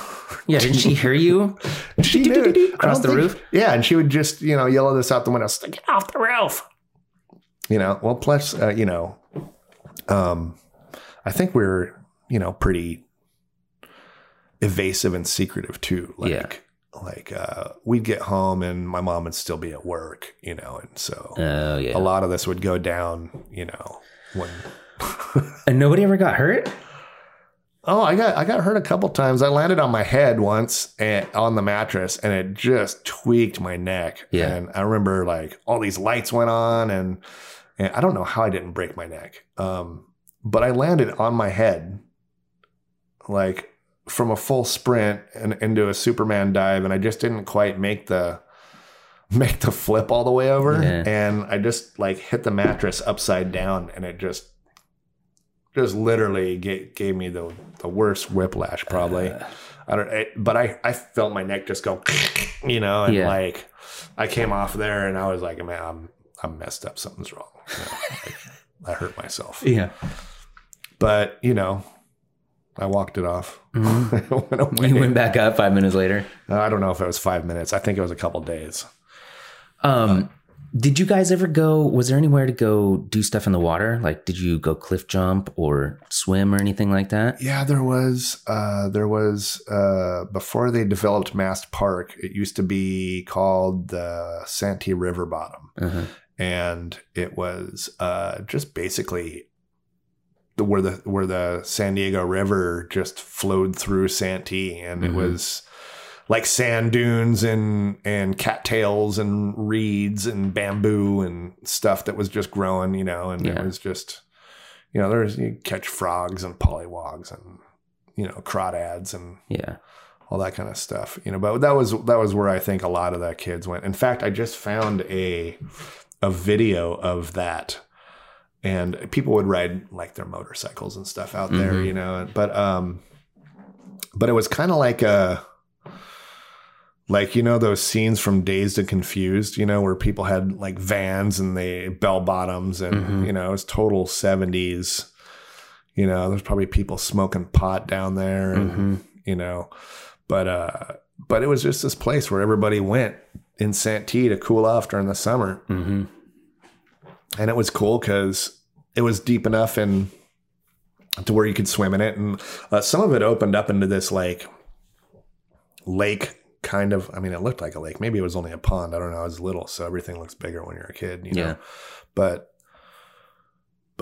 yeah, it was a good place to go. And so I found this video and I posted it on Facebook, and all these grade school kids that I used to hang out with that I'm now friends with on Facebook, they're just like, "Oh my gosh, where did you get that video? I can't believe that. This brings me back." You know, they're all just, everybody was commenting on it because it was such a reminiscent, nostalgic feeling for everybody to see that the way it was back then, because everybody remembers it vividly in their memory because of the fondness they had for it as a kid. Mm-hmm. And then, you know, it just hasn't looked like that in 40 years. You know? Yeah, it's like, probably has a bunch of super nice mansions around it now. It's a park called Mass Park, and it's fully developed, and it's got like baseball fields and a disc golf course and basketball courts, and you know, I mean, it's a park now. Mm-hmm. You know, and the river basically has been routed to just go right through the middle of it, and just in this one section, it doesn't freely just go wherever the water went, and then eventually they actually diverted it to go in a specific spot. I think they just took the path of least resistance, and yeah, they just, because the way it's developed, the river has the main channel that it just goes through, and whereas before it used to branch off and go into like a pond over here and this thing over here, and you know, and it just doesn't do that anymore. It's just kind of like a river. Well, it's not really a river. It's very slow moving, not a lot of water. I mean, you know, it's dry in San Diego. So have you ever floated the river in Bend that goes right through the middle of the city? I think it's the Deschutes. Yeah. Oh yeah. It goes right by the Les Schwab Amphitheater. Yeah, so exactly. I've actually taken my whitewater raft through there because that water is freezing cold, even in the middle of summer. Yeah, it's pretty cold. And it's hot out there in the summer, but you wouldn't think that river gets that cold, but it is freezing. So, so I just take my my raft, and there's a spot that I like to pull up on where there's what do you call that? Where it gets really shallow in the middle of the river. I can't remember. But anyway, there's this little like sand dune thing with rocks on it, and it gets really shallow in the middle of the water, and it's right by the amphitheater. You can't really see the stage or anything, but you can hear really good. Yeah. So it's cool to go and watch band sound check, you know, and just hang out there and have a couple of beers. Yeah. Well, my mom does knitting. She works for one of the vendors during the events. And so she gets to go to all the shows for free. You know, she'll serve people for the first 2 hours or whatever, and then they shut alcohol. Yeah. Oh, okay. Then they shut it down, or they do a shift break, whatever. And so she can go watch the shows. And she said, I can't remember what band it was, but it might have been Dave Matthews Band. They specifically blocked the river somehow. Because they didn't want people floating by and watching the show. So I don't know if they just had police up there and they weren't letting people in at that point. But I mean, that's like the perfect spot to just be in a tube or whatever, floating by watching the show. But those guys specifically requested that no one do that. Wow. That would be a very small venue for Dave Matthews Band. That's why it might not have been Dave Matthews. I can't remember exactly who it was. Because when they come out here, they usually play the Gorge. Yeah. For 3 days. Yeah. And that, I mean, you might be able to have, I wonder what the capacity of that is. Like, it's not much. It's got to be like 3,000? Maybe 3 or 4. Yeah. Yeah.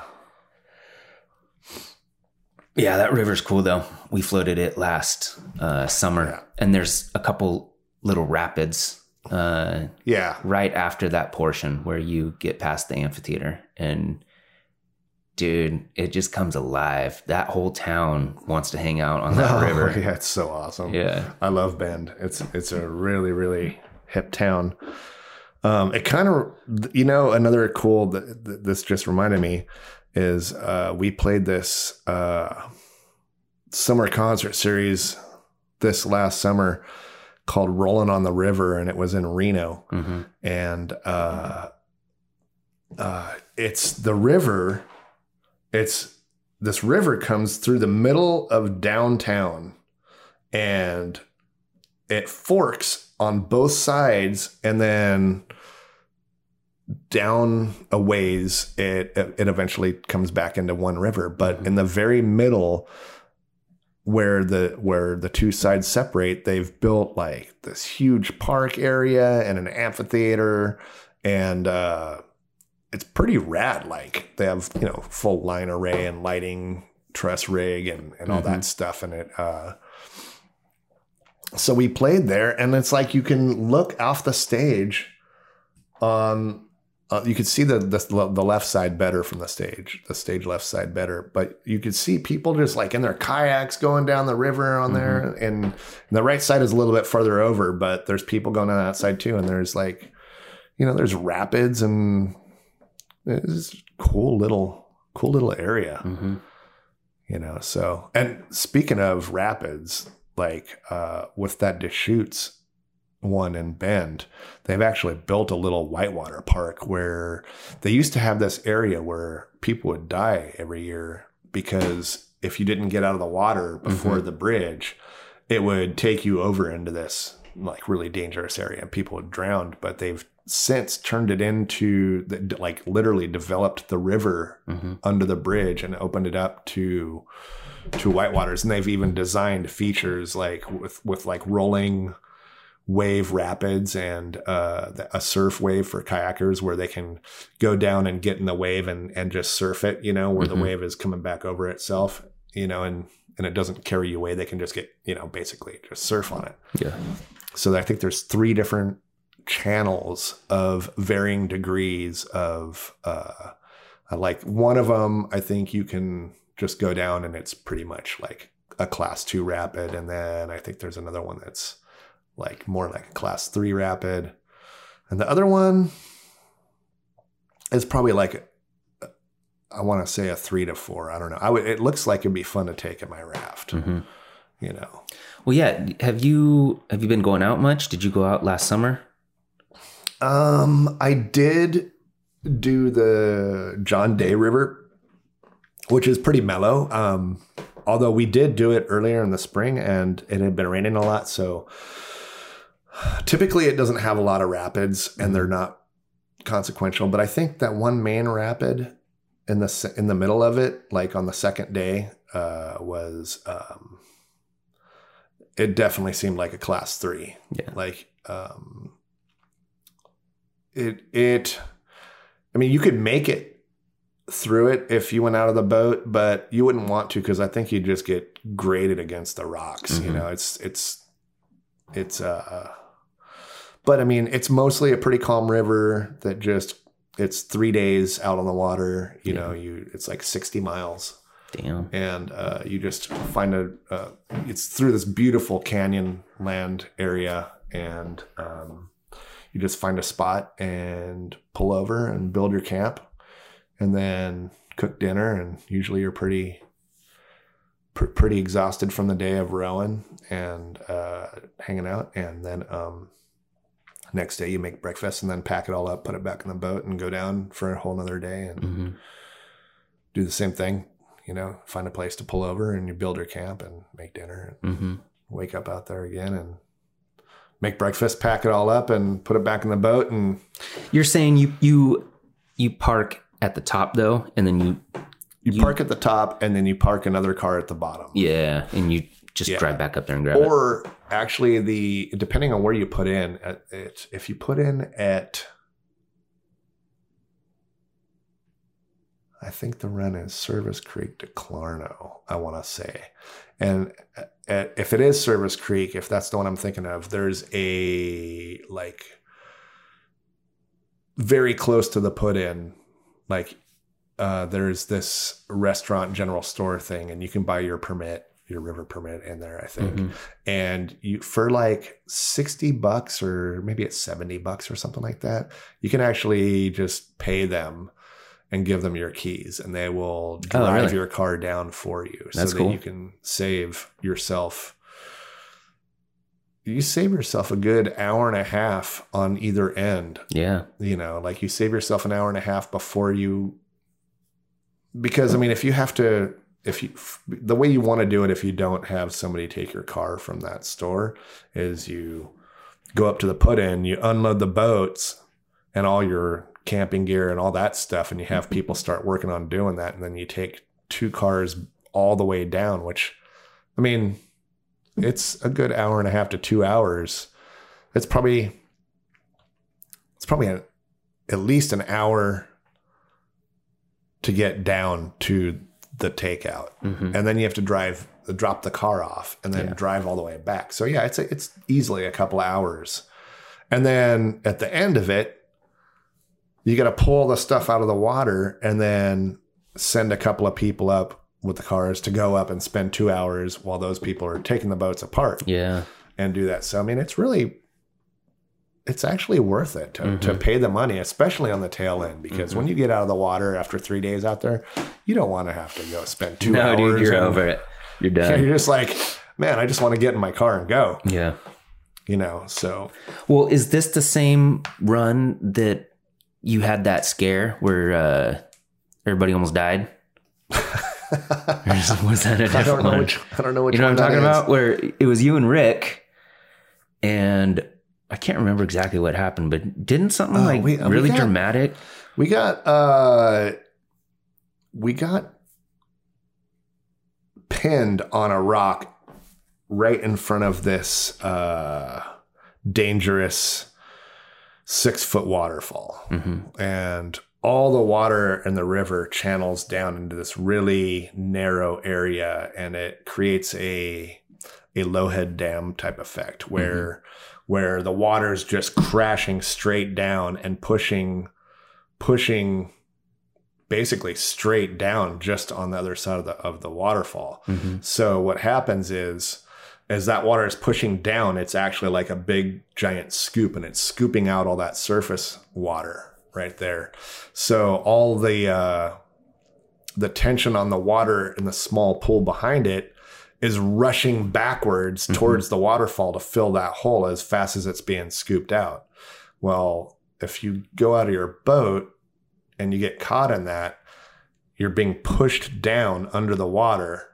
And you can't swim away from it because all the water is pushing. There's a current pushing towards the water to fill up the hole that's being constantly dug out. So it's just like a washing machine. You're just sitting there getting recirculated over and over.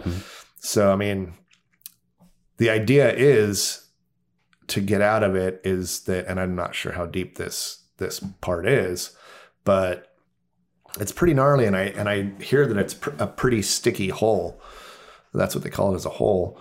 But a lot of situations like this, you can simply dive down as deep as you can go, to where the water, because the water that's pushing back towards the waterfall is more on the surface. So if you go down really deep and then swim out away from it, I see, you should be able to come up past where the current is. That's pushing you back into pushing you back in the water. So, but the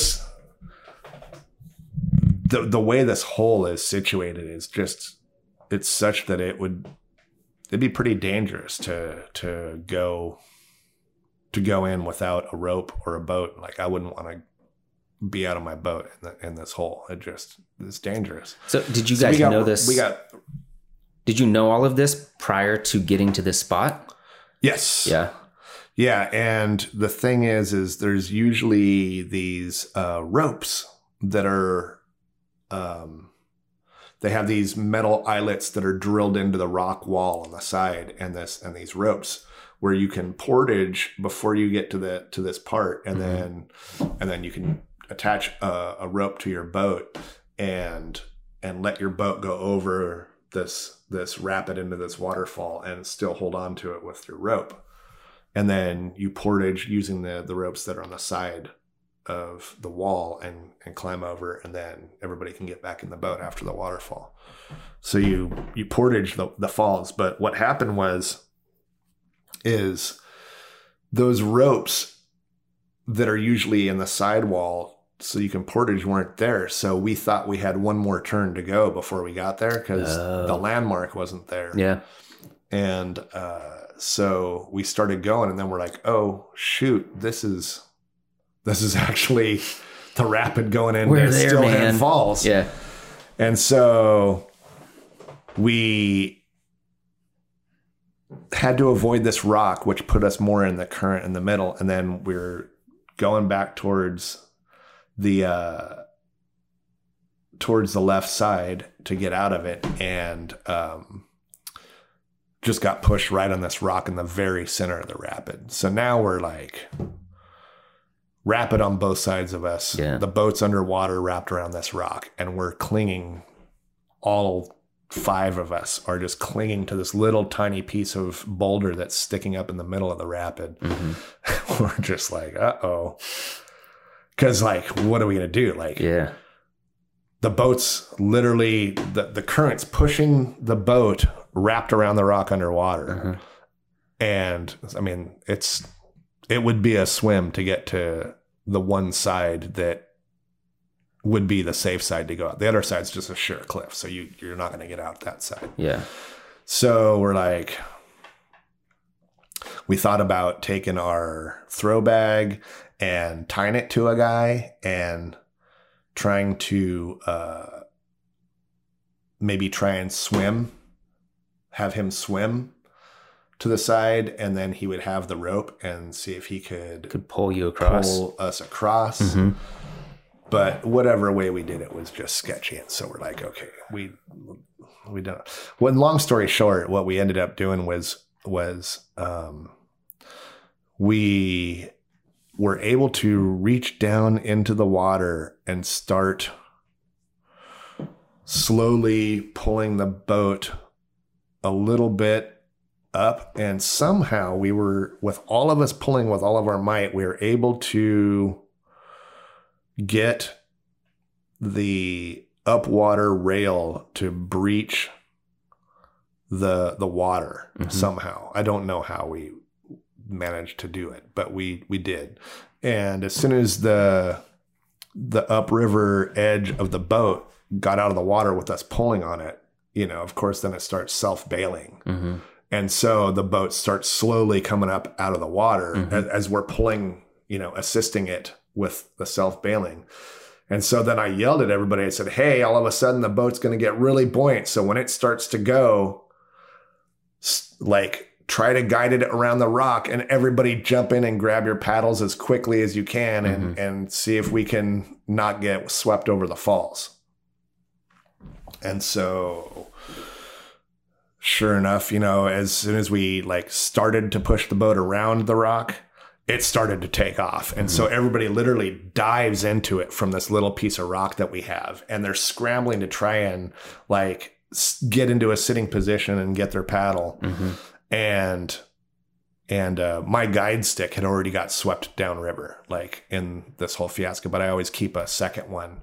But, I keep it tied in my chicken line rope. Mm-hmm. And so I had to unwind that out of there, which is, a second.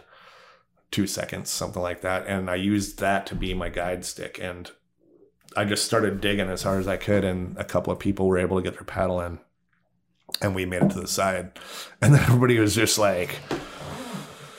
laughing maniacally with sheer fear and relief. Yeah. That we actually made it out of it. I mean, I won't say everybody almost died, but I mean, I really feel like I could run. I've run Maytag at pretty high levels on the white salmon, and it's kind of a similar style drop.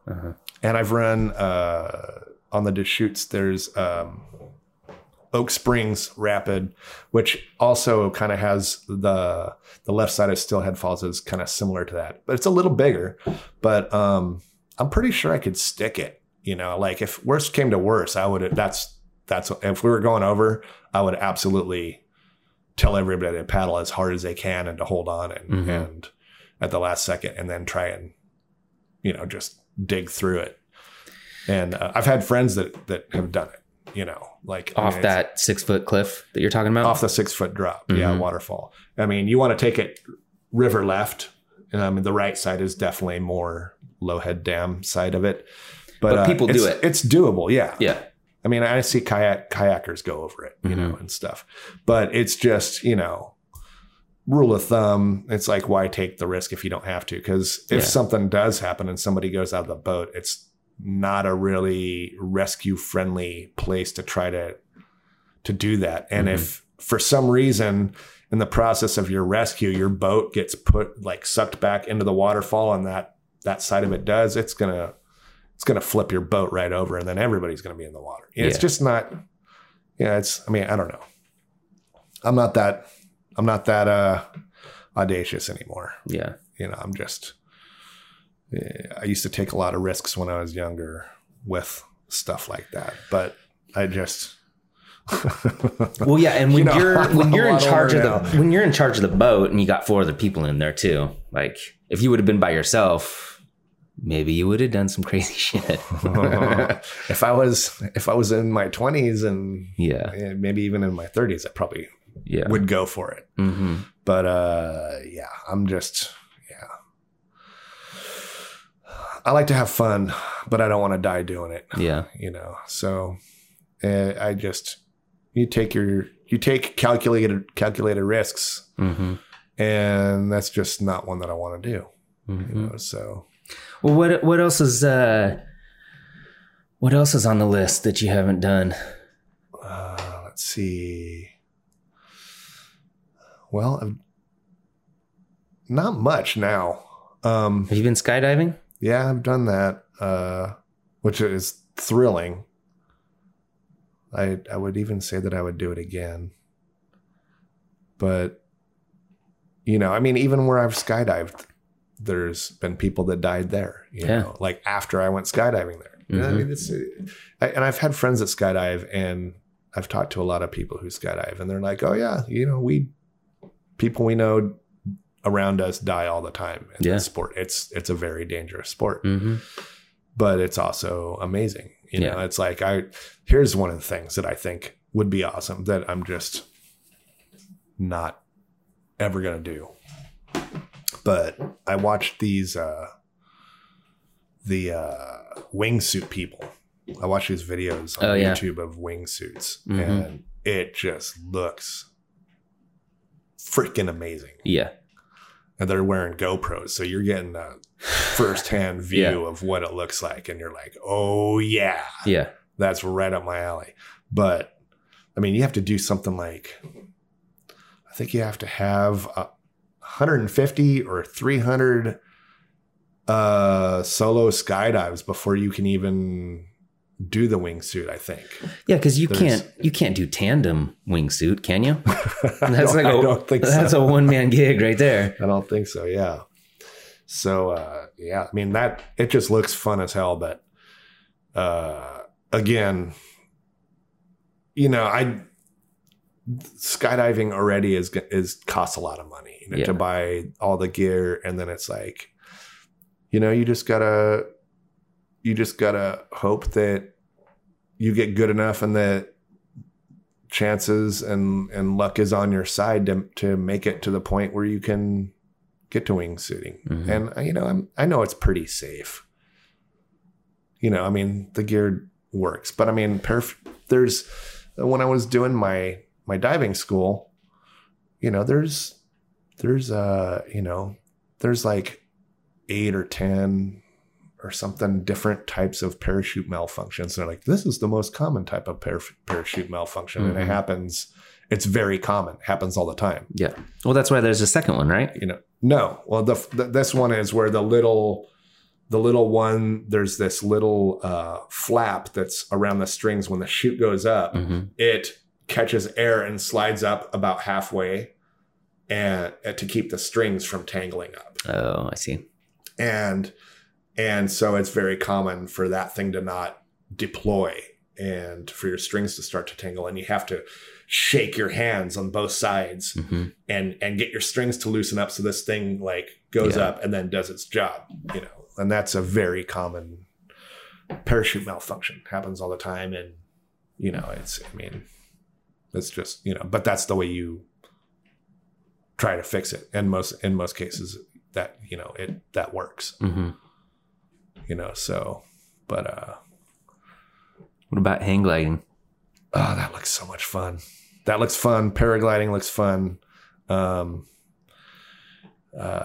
It's all that. Anything flying.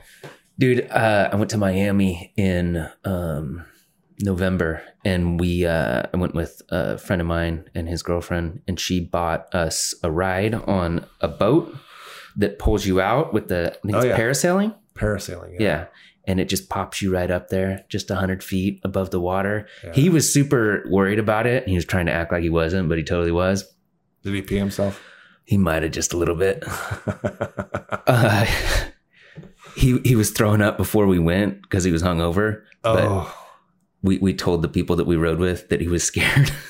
So they were giving him shit the whole time. Oh, he's so scared. He's puking before we go. Oh, I'm glad you're my friend. Yeah.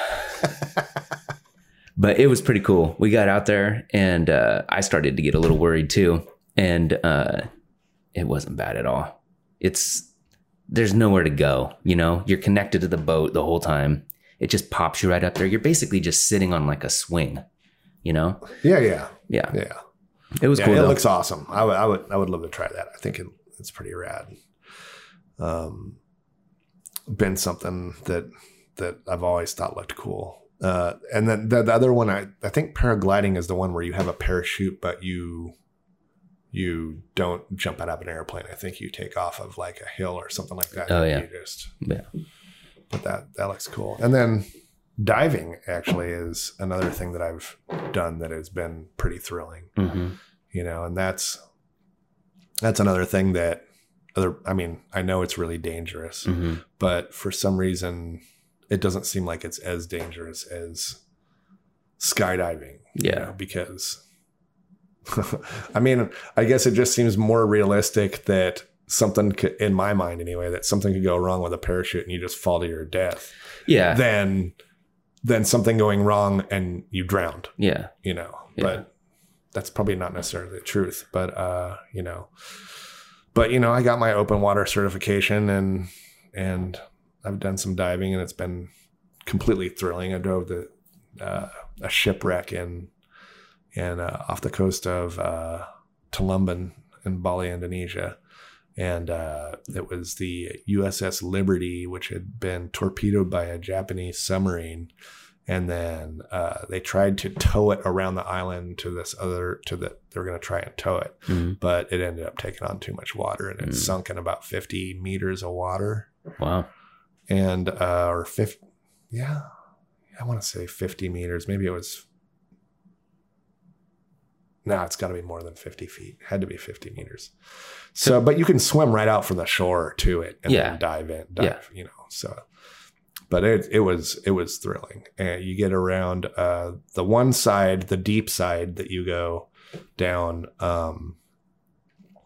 the current is flowing with you that way. So you kind of just sit there motionless and let the current just take you down the whole length of the boat, which takes, you know, 20 to 30 minutes or something like that, 20 minutes or something like that. And then you go around the front of the boat, and then you have to work a little harder to get back the other way. Yeah.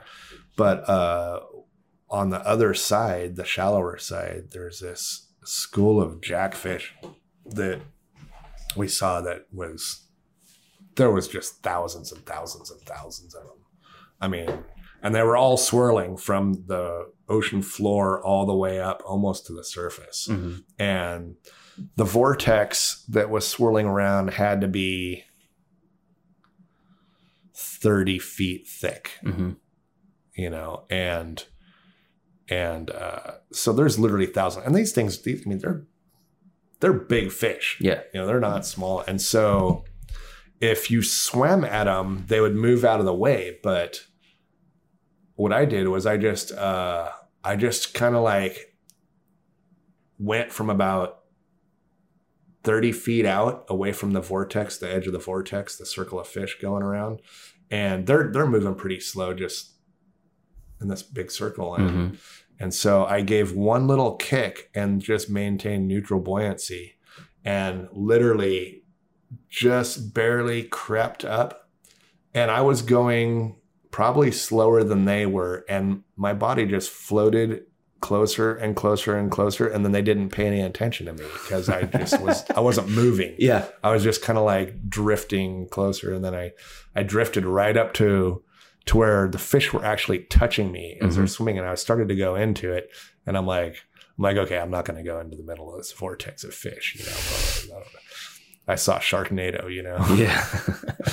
I was like, no, but, so I was like, okay, that was cool. You know, it was, and I had my, I took video of it. So I had a case for, I had an underwater camera.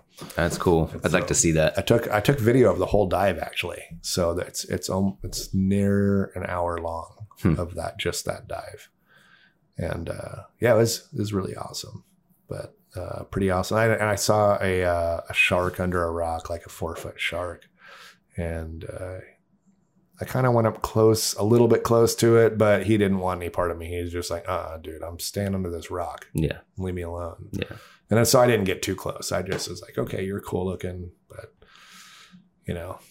So nothing ever felt dangerous? No, it was like when I was going through my, open water part of the training before I was certified and before I did the actual dives, I got a little bit of it's kind of almost a backwards feeling. I almost felt claustrophobic, and it's a common thing to have it happen. But it happened when we were doing this test where you had to go down to 30 feet and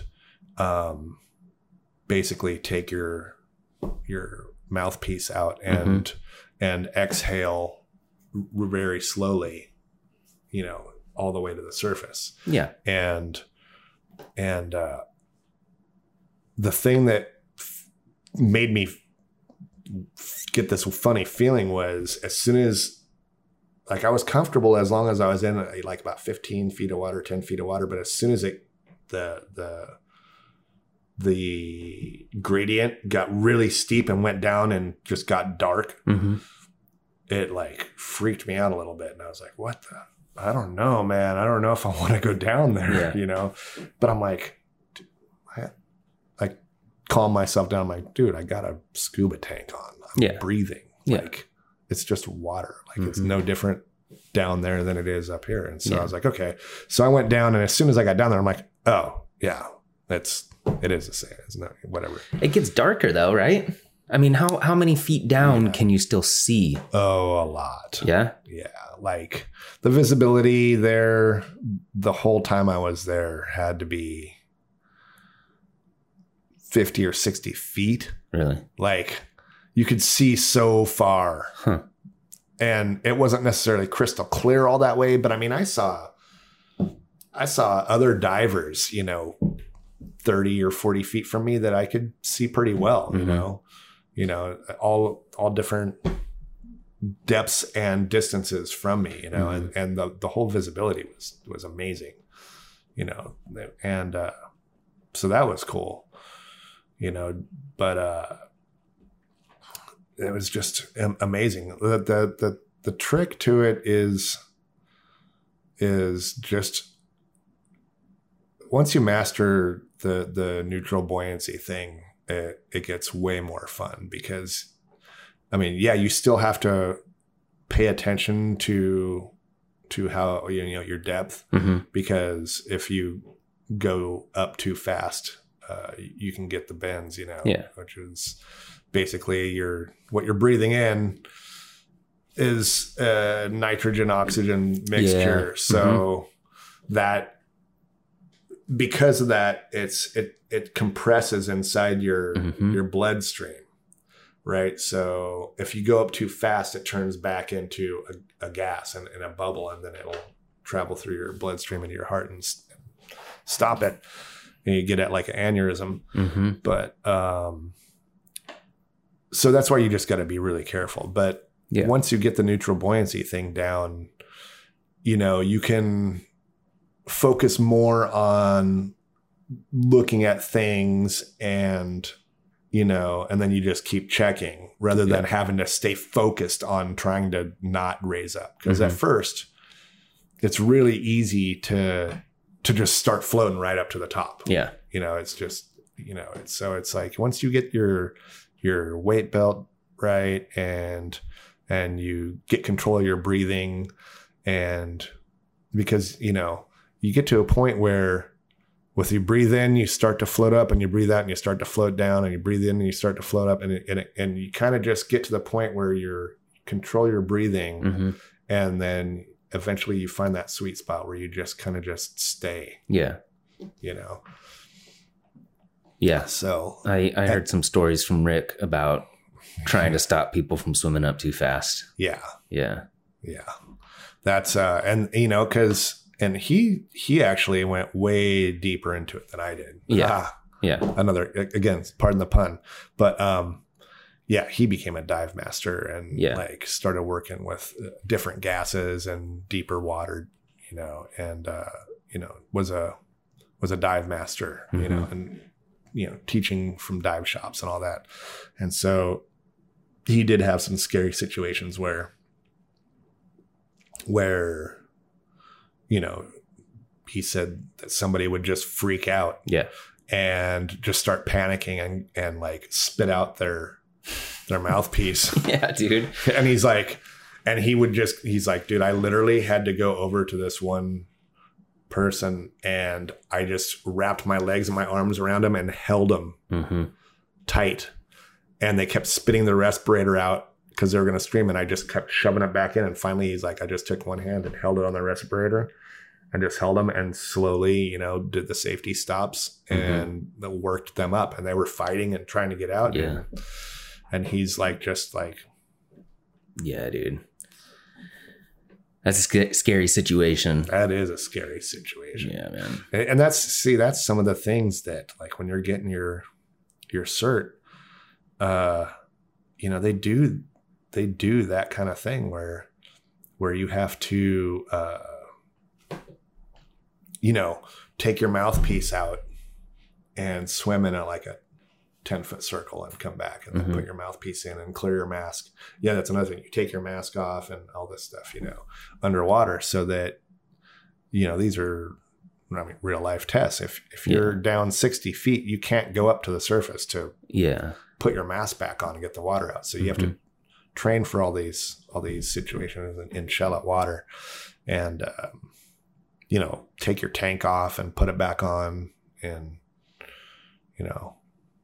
get to where you can do all these tasks and feel comfortable with it, so that if the situation does happen and you're underwater and for some reason you need to take your tank off or your thing gets caught on something and rips your mask off or your regulator out. He told me, he probably told you the story too. He told me one story where his tank malfunctioned or his breathing apparatus stopped working and he had to like get somebody else's. Yeah. That's why you never want to dive alone. Yeah. And he always, I think he said he finally started diving with, because I think 2 is fairly common now, but I think he might have had another one or maybe 2 more. I don't remember, but that's another thing they teach you is they'll take you down to about 30 feet, 10 meters, which is 1 barometer. So basically, there's all these equations for how many levels of barometric pressure that you go in. So basically, when you, like, if you took a balloon and you blew it up full of air, and you took it down 30 feet, it would only be half the size that it was when you were at the surface. Yeah. So likewise, to illustrate that, what they do is, so if you're down 30 feet and you take your respirator air and you blow a balloon up to full and then tie a knot in it, if you were to let that balloon go up to the surface, it would expand. Yeah. And then pop. And that's that's basically, that can happen to your lungs, Yeah. So that's why they have that test where you just breathe out constantly. And I was like, when I was down there, I was looking at the top and I'm like, I'm going to run out of air if I just constantly breathe out before I get to the surface. And then I'm going to be bummed. Yeah. But that didn't happen. Like, as I found out through doing this test, like, the closer to the surface I got, I just had more air in my lungs. And the closer, That's weird. And I just kept, and eventually I was at the top and I was like not out of air. So that's what you're supposed to do as you go up, is blow out. Yeah. So that will save your lungs from popping and exploding inside you, but it won't stop the nitrogen from turning into a gas. Yeah. Which is equally as dangerous. So it's a two-sided demon, that you have to deal with. So how do you know if you're going up too fast? Are you supposed to count to 10 or like look at your watch to see how deep you are? Like, how do you know? Well, there's all these equations that you basically, based on how far down you are is how compressed that gas gets, the nitrogen gets inside your blood veins or inside your bloodstream. And so the deeper you go and the more compression there is on that gas, the longer you have to wait to safely make it back to the surface. But that's what I mean. How do you know? Oh, it's all the science of diving. It's all, equations of how deep you are at, for how long of a time. And then you make these equations with your dive chart and, Oh, so you're looking at it while you're down there. Well, they also have these really nice dive computers on your watch, like a dive computer watch, which will tell you, like, it'll calculate all that stuff for you in real time. Yeah. But the way that they teach you is by looking at the charts, so that if your watch breaks or something, or whatever, that how to calculate it. So you'll know how many safety stops you have to make and at what depths to take them at. Man, it must have sucked to be some of those first people that had to discover all that. Right? I guess, like, that's that's the cool thing about free diving is, like, if you go down with a snorkel, and they have those people that can stay underwater for several minutes, and they can go down to depths of like 100 feet. That's crazy. Without a tank. And all they do is they go down and they can speed back to the top as quickly as they want, because it's just air. Yeah, because they took down with them. It's the nitrogen, right? Yeah. Yeah. So then you don't have to worry about that. So. And so if you get the bends, do you instantly die, or can you live with that?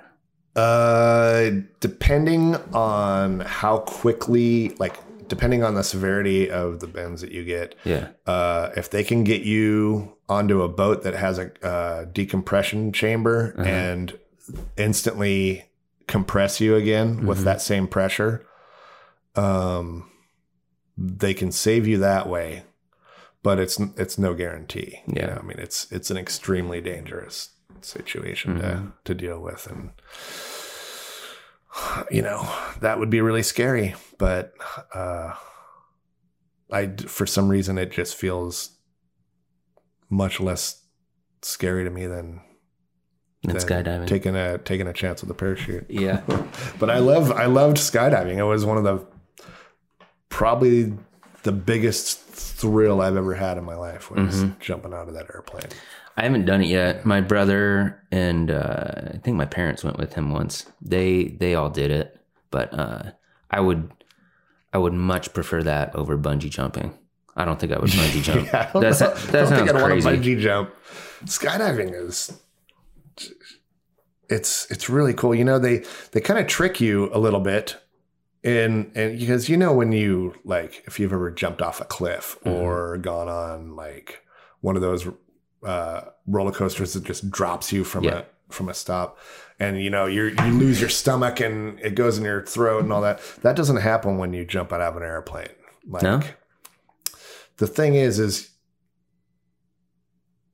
you're not jumping from a non-moving object. Yeah. So you never get that feeling of your stomach going up into your throat or anything, because the airplane is already traveling at pretty much the speed that you're going to be falling at. Mm-hmm. So when you jump out and you move forward and you just kind of go like this and move away from the plane. So you never go from 0 miles an hour to terminal velocity. Mm-hmm. You go from near terminal velocity to terminal velocity, or there's not much change in it. So that never happens. It's like from the minute you exit the airplane, you just feel like you're flying. Yeah. You know, and it's like, that's pretty cool. The only way to gauge that you're even falling rather than flying is, like, for me, I dove out head first and I saw the plane going away from my feet really fast. Yeah. But then when that was there, it was like, when that was gone, there's nothing moving by you really fast. Yeah. You're just in the air. So you mean, well, and things probably stay really small for a while too, right? yeah, they stay really small for a while. Yeah. And like you look off on the horizon and it's not like it goes like this, you know, it's like, yeah. And so like I was looking at Mount Hood off in the distance, you know, and I was like, oh, that's rad. And then I'm looking at this guy who's flying around me with a camera and he's like, yeah. and I'm like, yeah. You know? Yeah. So, but I mean, I instantly went from terrified before I jumped to, as soon as I jumped, just being like, yeah, woo, you know, just thrilled. And then it's so surreal, you know, you have no idea that like a whole minute goes by and all of a sudden the guy's tapping you on the shoulder going, hey, grab your thing. We're pulling the chute. And I'm like, already? I want to do it again. You do. You want to go right back up there and do it again. But before you pulled it, before you realized that you were going to land safely, did it go through your head like, oh man? Only up until the point that I was actually jumping out of the plane. Once we left the plane, you didn't think about all of that stuff just, yeah. Your senses are so overwhelmed that you can't think about that. Like it doesn't even go through your head. All you're just like, holy shit, I'm hauling ass. Your lips are going, you know, and it's just the most thrilling thing you could do, you know? And I was swearing after that, like we went to this bar to celebrate afterwards, and I think I did like 4 or 5 shots of tequila right after the other, and I'm just like, and it did nothing to me. It did not affect me at all. I was just like so adrenalized. I'm like, I think I processed it like in a split second, and I couldn't. I had a couple of beers. I'm like, I better not drink anymore because it must be affecting me, but it never did. I didn't. I never felt buzzed. It's the adrenaline, huh? Yeah. So it's just the adrenaline. And I was like, you know what? I think, and we were joking around about it, and we're like, this is the most amazing thing, you know, like this could be a cure for depression. Like take somebody who's depressed and throw them out of an airplane. Not really, of course, but we're like, you know, there's no way you could be feeling anything other than elated. Yeah. You know, after that experience. Well, you know, that's what the people who jump off the Golden Gate Bridge and don't die, that's what they say. They say the instant they left the bridge and started falling, they didn't want to die anymore. Yeah. So I think you're right. Yeah. Throw them out of an airplane. No more depression. Yeah. You know, 32 feet per second squared. Yeah. I'll have to do it one of these days. I'll have to. Well, you want to wrap this up? Are we at an hour? We're probably over an hour, huh? We're at 2.5 hours, buddy. Holy cow. Yeah. Well, it looks like you got some editing to do. Yeah, it shouldn't be too bad. Once I get a few more cameras and start doing different angles, then it'll be a little heavier. But yeah. Yeah. Cool, man. Sweet. First episode. Thanks, Heck yeah. Ravi. Radical. Pleasure. Yeah, dude. Cody. Rockin'.